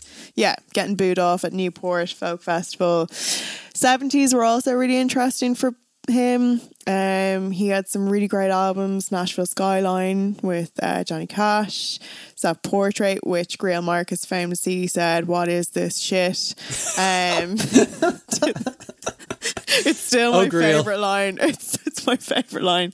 And then to have like Blood in the Tracks right like in the middle of the 70s, which then pivoted into the Christian rock Bob, which I think is where things began to go wrong. Yeah, I agree. Yeah, so that's where things went bad. things started to come good again, I feel anyway, with this album in 97. It's the second time he worked with Daniel Lanois, who obviously by this stage had worked with Emmylou Harris with Wrecking Ball, and then obviously U2 with The Joshua Tree and Octone Baby. This album, I read Chronicles Volume 1 last year, and I found like Bob's conversations like about this kind of period so funny, and just like a real highlight within the story of that book to read. Anytime he's interviewed about this, like he makes it very clear that it was like a struggle. So it's like, my recollection of that record is that it was a struggle every inch of the way. Ask Daniel Lanois, who was trying to produce the songs. Ask anyone involved in it. They would all say the same. As a result, though, it held together as a collection of songs. That album sounds to me a little off. There's a sense of some wheels going in this way, some wheels going that way. But hey, we're just about getting there. I think that like the reason why I chose this era is because I think that actually this reinvention is maybe Bob's most important. I don't know how you feel about that, Craig. It fueled the following decades of like him being still relevant and a creative force. He arrested the slide essentially. Yeah, exactly. And like, I think it really invigorated his musicianship, and I think it also made him face like, I think this is an album really where it's the first time we hear him facing mortality, because he became quite sick after it, but during the sessions, like a lot of the songs, you know, there's Trying to Get to Heaven, Hope I Get to Heaven Before the Doors Close or whatever. I also think that this album in a weird way parallels quite nicely with Rough and Rowdy Ways. Interesting. In that, like, I think that, we had then the Standards era of Bob, which was very sweet. He kind of turned into a crooner. But I think that this album is really swampy. And I think that is kind of really part of Lanois' sound. I think that Rough and Rowdy Ways returned to that. It's a bit grittier. We also hear Bob in a very intimate way, like we do on this album, but also in a very... like he's intimate, but then also it just feels like it would feel impossible to experience these songs in a room with him. That kind of way, like he's yeah, it would. I don't know how I've described it. It'd be intense. Yeah. Certainly Key West off the new album, I can totally imagine fitting into that swampy thing of Time Out of Mind for sure. Yeah, absolutely. And I feel that like in a weird way, I think that Highlands is like one of the kind of key precursors and the real through line from this album to Rough and Rowdy Ways. Obviously that was a 16-minute long song. It's so descriptive. He mentions like Neil Young, whose birthday it is today, I believe. Happy birthday, Neil. Yeah, pour one out for the big lad. Big on the beach. Great album. Getting my indie points there. Let's just hope he doesn't go off in an ambulance. I thought that this is such a driving force in Bob's discography, and it's also, I don't know, I feel that it's a very sincere Bob, because he's at an older point in his life. He doesn't have to kind of prove himself to anyone. It's just a very comfortable Bob. He's not trying to be like a tenacious little scut for the sake of it. Like he's earned his chops. Like agreed. Yeah. When Lovesick came on, I was thinking, oh, you're going with the reinvention of him being in advertising, which is like, this was used when he featured in, I think, a early 2000s ad for Victoria's Secret. It's just like him kind of semi-leering at like the what do they call them, angels or whatever, so they walk around. And what do they call them? Yeah, like you don't know, Craig. Do they call them angels, or is that Charlie's Angels? Something? Oh, they do actually. Okay, so I know that. They do call them angels. They wear wings. They do, yeah. I was focusing on Bob, But what was brilliant about that ad was that, like, back in the 60s, he'd been asked by a journalist, like, Bob, will you ever sell out? He's like, no way, only to sell ladies' undergarments. And then, like, 40 years later, he's doing that very thing, which is very Bob. Yeah, brilliant. I also loved watching the Grammy performance he did of Lovesick, the soy bomb. Yeah, good. that was... It's so What good. was that? It was great. Yeah, we love Bob. Yeah. Okay. I will continue to lower the tone. We're going from rock to rap. We did go from rock to rap. Now we go rap to whatever the hell this is.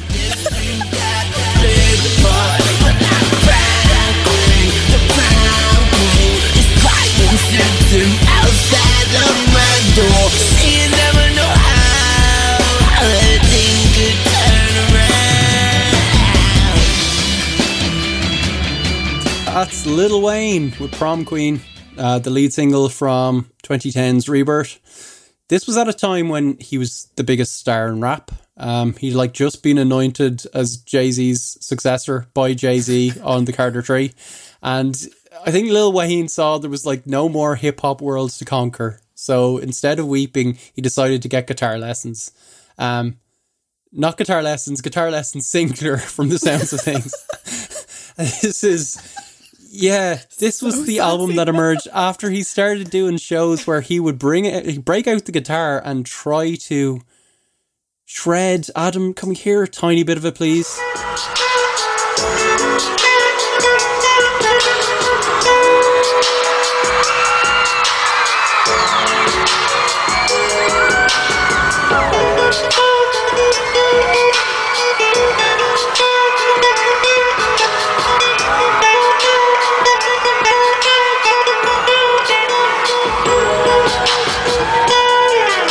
Yeah, I should point out that's not one of those like funny parody shredding videos. That is him actually playing, and you need to see it with the footage. And he does it in like music videos as well, where he's like really into it, and it's this like kind of standout moment. And you know, Lil Wayne, I adore. He's a colossus. He's so talented with words, but not with his fingers. No. And then like his idea of his idea of rock is just like very. It's like he wants to be Axl Rose mixed with like Fred Durst with a tiny bit of like, I don't know what it is. It's just a total mess. I saw one critic say that it's like he likes the idea of rock music more than he actually listens to it, which makes total sense because it's just atonal. It's bad. Yeah, that is one from your list, Craig, that I won't be investing time in exploring. Okay. That shred, Jesus Christ. Yeah, I don't know if he's improved in the years since or if he's given up. He's returned to rapping, of course. The Carter 5 was great. I was really happy that he got like people were excited about it. It was nice because I do have a lot of time for Lil Wayne. So influential.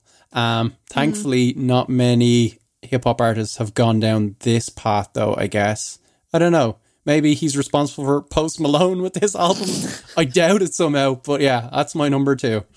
Well, you've kind of left me a bit speechless after that one.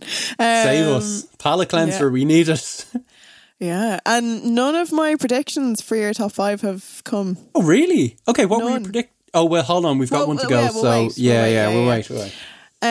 So for my gold medal, I think that this is, I don't know, I think it could be argued as probably the greatest reinvention in music of all time. Okay. It is definitely a reinvention that comes from a very sincere place. And yeah, let's just crack straight into it.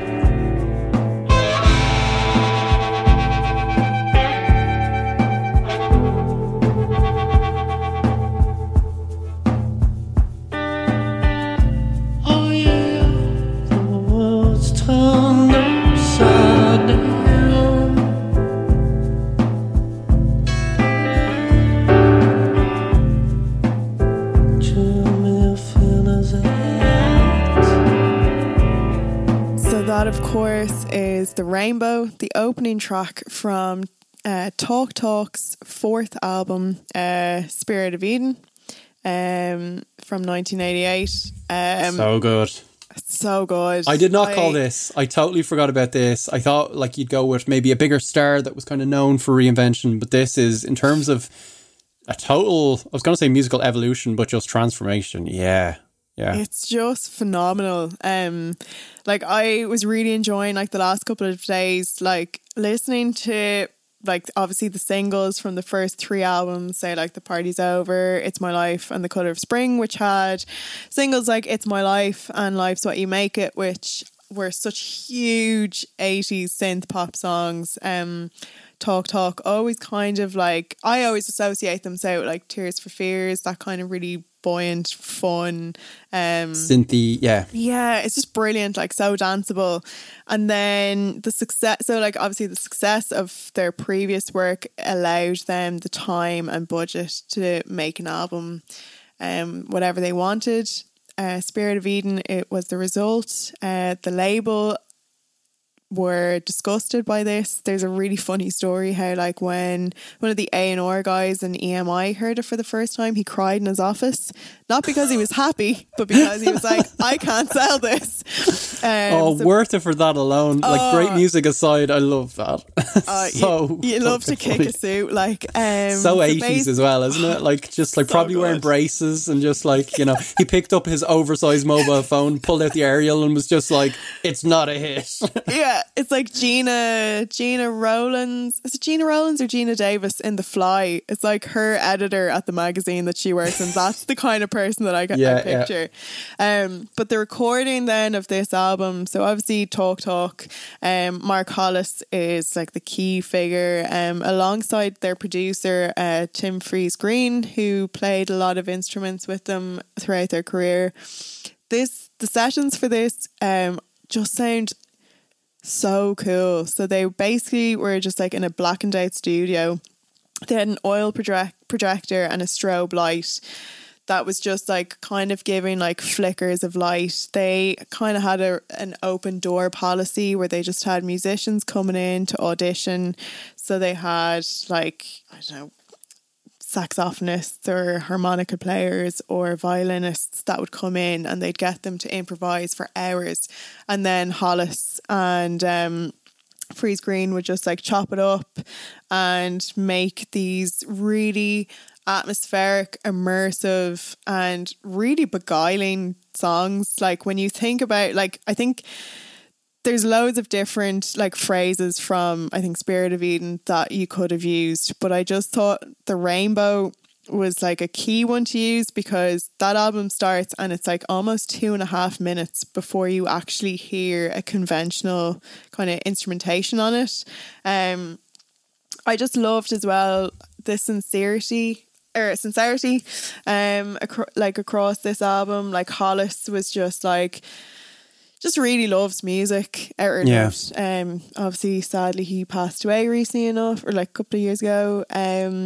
I also just loved how his passion for music and the energy he put into this extended to like not wanting to like market this album. Sure is that you can't really market this album.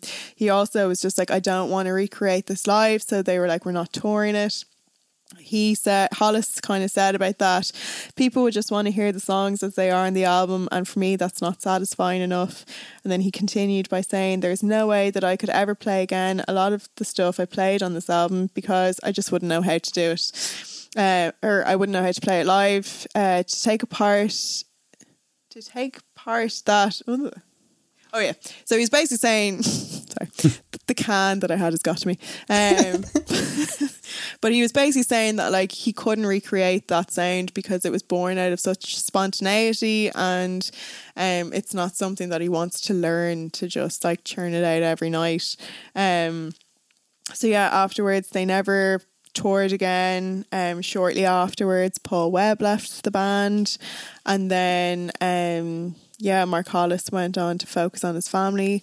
Afterwards in 91 they had Laughing Stock, which kind of followed in a similar vein, but it's such a remarkable album to it's one that you really have to listen to from start to finish. Like you can't just go and it will maybe take a few listens to kind of seep into your being, but like once it's with you, yeah, it's so powerful. And I think they're a good band to kind of like gradually get into, just kind of like in terms of their discography. You can start with the stuff you'll know, maybe from It's My Life or maybe from The Colour of Spring, but yeah, Spirit of Eden, absolute masterpiece. I love Laughing Stock as well, which is like them kind of going down that same path but like paring things back even more. And then Mark Hollis released a solo album which was just even more bare and just like the essence of music or whatever, and it's really worth seeking out. So yeah, strong choice. Yeah, I think he seems like such a cool guy, and I think the thing I love most about this reinvention is just how like he defied and went against like the suits, and did what he wanted to do, didn't care about like the commercial success of it, just did it because he loved it, which I just find is so cool. And a really great quote from him, I think it was like around the time of the record, was that he said, "I like sound and I also like silence, and in some ways I like silence more than I like sound." So I think that's pretty cool. Poetry. That's beautiful. Wow. Okay, so we're going to go from one very cool guy to another very cool guy who doesn't care what people say. So a lot of artists have gone country over the years. You'll have your Bon Jovi or your Aerosmith just doing it to get kind of some CD sales in like southern states, mostly humdrum rubbish. What happens when country goes alt rock? Have a listen to this and see if you can imagine it being played in, say, Croke Park 5 times. It's the movies, maybe it's the books, maybe it's the government and all the other crooks, maybe it's the drugs, maybe it's the parents, maybe it's the gangs or the colours that we're wearing, maybe it's the high schools, maybe it's the teachers, tattoos, pipe bombs underneath the bleachers, maybe it's the music, maybe it's the crack, maybe it's the Bible, or could it be the lack? Come on, people now, smile on me, brother. Everybody get together, try to love one another right now. Yeah, it was a little known performer called Chris Gaines. Did you have this one, Zara? I actually didn't, and I'm really sad I didn't. Chris also occasionally goes by Garth Brooks. This is his like quite baffling alter ego, with a dyed fringe to die for, chiseled cheekbones that Garth clearly wanted forever. I was about to say his cheekbones are off the wall. They are so sharp. Very sharp. A lot of contour. Kind of emo side fringe stuff going on as well. Like he disappeared, but I think he re-emerged in like 2008 at like Crawdaddy. Just, you know what I mean? He had that vibe going on. Antics, I think like. Total antics head. This had to be number one. Like Chris Gaines is just a punchline like that doesn't need a setup. So yeah, Garth Brooks decided to create this fictional persona to explore like different musical styles. But the plan was that it was going to be a film, first of all, right? So Chris Gaines would be in this film called The Lamb. The motion picture never materialized. Oh no. So he'd been working on this like pre-soundtrack album that was like supposed to be like the best of Chris Gaines, but just it was all Garth. So that got released. No film came out, which meant that people were just like, what are you doing, Garth Brooks? Like, what is this? Have you lost your mind? There was no real explanation at the time. It went to number 2, I think. Like, he got a couple of Billboard singles out of this that were like Lost in You was maybe his biggest top 40 hit, just like initially. And it's since been like covered by Childish Gambino on like that Like a Virgin thing, where it's just, it's now clearly being, you know, revived as like a post-irony. Actually, it's quite good. This album's not good. This album took a while to track down as well, right? Because Garth Brooks is just so not online in terms of his music, and Chris Gaines doubly so. So like I kind of was following like MySpace dead ends. I reached a point where I was like facing the real possibility that I might have to like pay for this clip on like Deezer or something. I found a way around it maybe. But yeah, this is him doing like, I don't know, like there's something of Nine Inch Nails in this song in particular. It's kind of like social commentary. It's very earnest. There's a variety of styles in this album, but it's more about the context of like him creating this character, and I don't quite know how to explain it, right? Because there's this clip of him on stage with his usual audience trying to explain Chris Gaines to the audience, right? And he's talking about the film that's going to be happening, and he's talking about how like, and the audience are clearly like, what? And he's saying, yeah, it follows this guy called Chris Gaines, and we cast this really young dude for his early years he's like a movie star. The guy's so handsome. And then he kind of jokingly says, and then like Chris gets into a car accident later in life, and he comes out as me, and he's like doing this like faux, like self-deprecating thing where he's like, I know, like he's like, oh gee shucks, you know, I know I'm not that good looking, but, and then he puts up the picture of Chris Gaines with the cheekbones, right? And he's kind of going like, yeah, I know I'm not much to look at, but also he leaves it up so long that he's clearly like, I look great. Do you know what I mean? He's like, I look fantastic, and I've always wanted to do this, and he's not joking. He's not joking at all. It's super like uncanny valley. And I think Garth Brooks is like that in general. He's got this weird, I don't know, it's like a kind of odd corporate sincerity that he's going for. Like he's like your stepdad that's trying to befriend you or something. Have you watched the Netflix documentary 2-parter? No. I might watch it this weekend. I hear he keeps crying. He keeps weeping. Craig, for like no reason. Phenomenal. I watched it. I watched it during lockdown 1, and it's just like each episode, so it's 2 episodes, and they're like, I think, an hour and a half long. And it was Tapley, who was like friend of the show, Tapley. David Tapley, former co-host, Yeah, he was like, let's watch this. And I was like, oh no, I'm not wasting an hour and a half of my life watching this. 10 minutes in, Craig, I swear to God, I was hooked. It's the best music documentary series of all time. And they also delve into Ireland. So like the 6-1 News is like it's so good. Katie Hannon, who's a primetime reporter, she's interviewed in the documentary. His daughters are interviewed. He's also like sitting on a chair like AC Slater style. Of course he is. That's how he sits on chairs. But he did, I think, a press conference as well as Chris Gaines. Oh yeah, he did the whole shebang. He did, I think he did Saturday Night Live as Garth Brooks, but then the musical guest was Chris Gaines, and he didn't allude to the fact it was him at all. Like, it was just like straight up introduced as like, and now Chris Gaines performing. And there was no kind of like jokes about it. So odd. He's an intense guy. He's really intense, This reminded me, of course, of when he arrived finally on social media with that stunning hotel room video. Adam, can you help us out with some audio? Well, I guess it's official. We're now on Facebook. I really wasn't sure about this at the start. But then a friend of mine said something that just made all kinds of sense. She said, think of it more as a conversation. I like that. But I'm already finding out on my own is that it's wiping the walls out between you and me, and I really like that. It allows us into each other's worlds, or I guess in my case, the hotel room. When I think about things I want to post cool stuff, slick stuff, neat stuff. But most of the stuff I'm going to post is going to be raw stuff like this. Because it's just who I am. So if this is truly a conversation, then I say let the conversation begin. Craig, raw I like stuff. To imagine. It's clearly prepared speech. Yeah, go on. I like to imagine that that's what you're like on your Zoom calls or your advertising co-workers.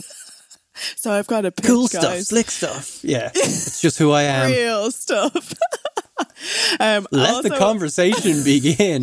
Sounds like a fucking villain's line in Batman or something. Let the conversation begin. Oh, his man. His delivery is just impeccable. Like, and also in that documentary, you're just like, is this scripted? Like, it kind of has that Story of Anvil quality to it, where initially you think it's a spoof, but then you you have that moment where it's like, oh God, no, this is actually real. Like, this is real people, real careers, real conversations. But also at the end of that documentary, which I just thought was so funny, was like, so they interview loads of people that he's like worked with and like his family and whatever, and they're like, what is your favorite Garth Brooks song? And everyone's like, oh gee, oh, that's a tough one. He's just got so many amazing songs. The Dance, or all of them just go for The Dance, or his or If Tomorrow Never Comes. Like, oh, it has to be If Tomorrow Never Comes. That's such a hit. And you're just like, this is kind of embarrassing because they're only really mentioning the songs that everyone knows. Super obvious songs. Yeah, whereas like when they ask his daughters, they will give They like go Friends in Low Places. Yeah. They give the deep cut and it's like, oh God, like your daughters are the only people who actually like fully listen to your albums. That's quite sad. Yeah, it's got to be the dance though, right? I always remember the dance from yeah. it being used, it playing over the montage of Brazil getting destroyed by Germany in the World Cup and like Brazilians in the stadium just weeping openly, and it was just so beautiful and so sad, and it worked perfectly. So thank you, Garth. Thank you for the memories and the music. And Chris Gaines, I guess. Yeah. Legend. I'm speechless now. I think we've said it all. Zara, thank you so much. Is there anything else you want to say or get out there or promote or check out @Zara_Hederman, right? That's the online. one. Yeah. No, it's just big thanks for having me. Had a lot of fun doing this. Being emotional. It's been great. It's been a journey, my friend. We've had some real conversation. We have. Okay, well, we will return next week for more real conversations, this time with David returning. Patreon.com/NoEncore if you want to support the show. If you're already doing so, well then you're just the absolute best, aren't you? Thank you, Zara Hederman. You've been fantastic. Adam, Thanks, you've Craig. been silently fantastic as ever. Thanks, This Adam. is Craig Fitzpatrick. That's No Encore. And Zara, if this truly has been a conversation, I say let the conversation conclude. Bye. Bye. This podcast is part of the Head Stuff Podcast Network.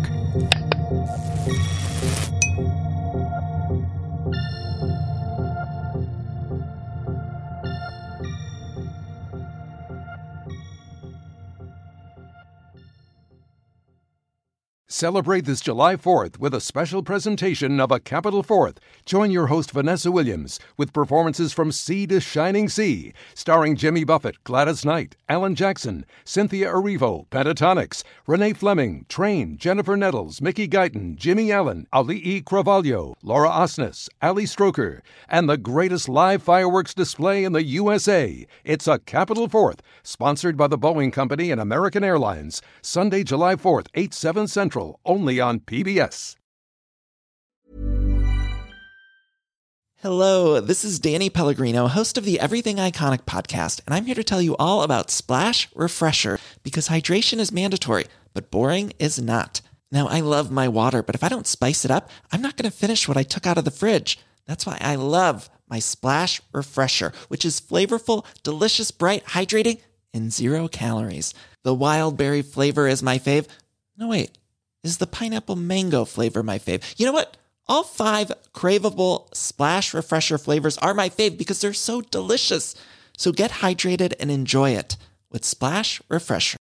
Imagine the softest sheets you've ever felt. Now imagine them getting even softer over time. That's what you'll feel with Boll & Branch's organic cotton sheets. In a recent customer survey, 96% replied that Boll & Branch sheets get softer with every wash. Start getting your best night's sleep in these sheets that get softer and softer for years to come. Try their sheets with a 30-night guarantee. Plus, get 15% off your first order at bollandbranch.com. Code BUTTERY. Exclusions apply. See site for details. Acast powers the world's best podcasts. Here's a show that we recommend.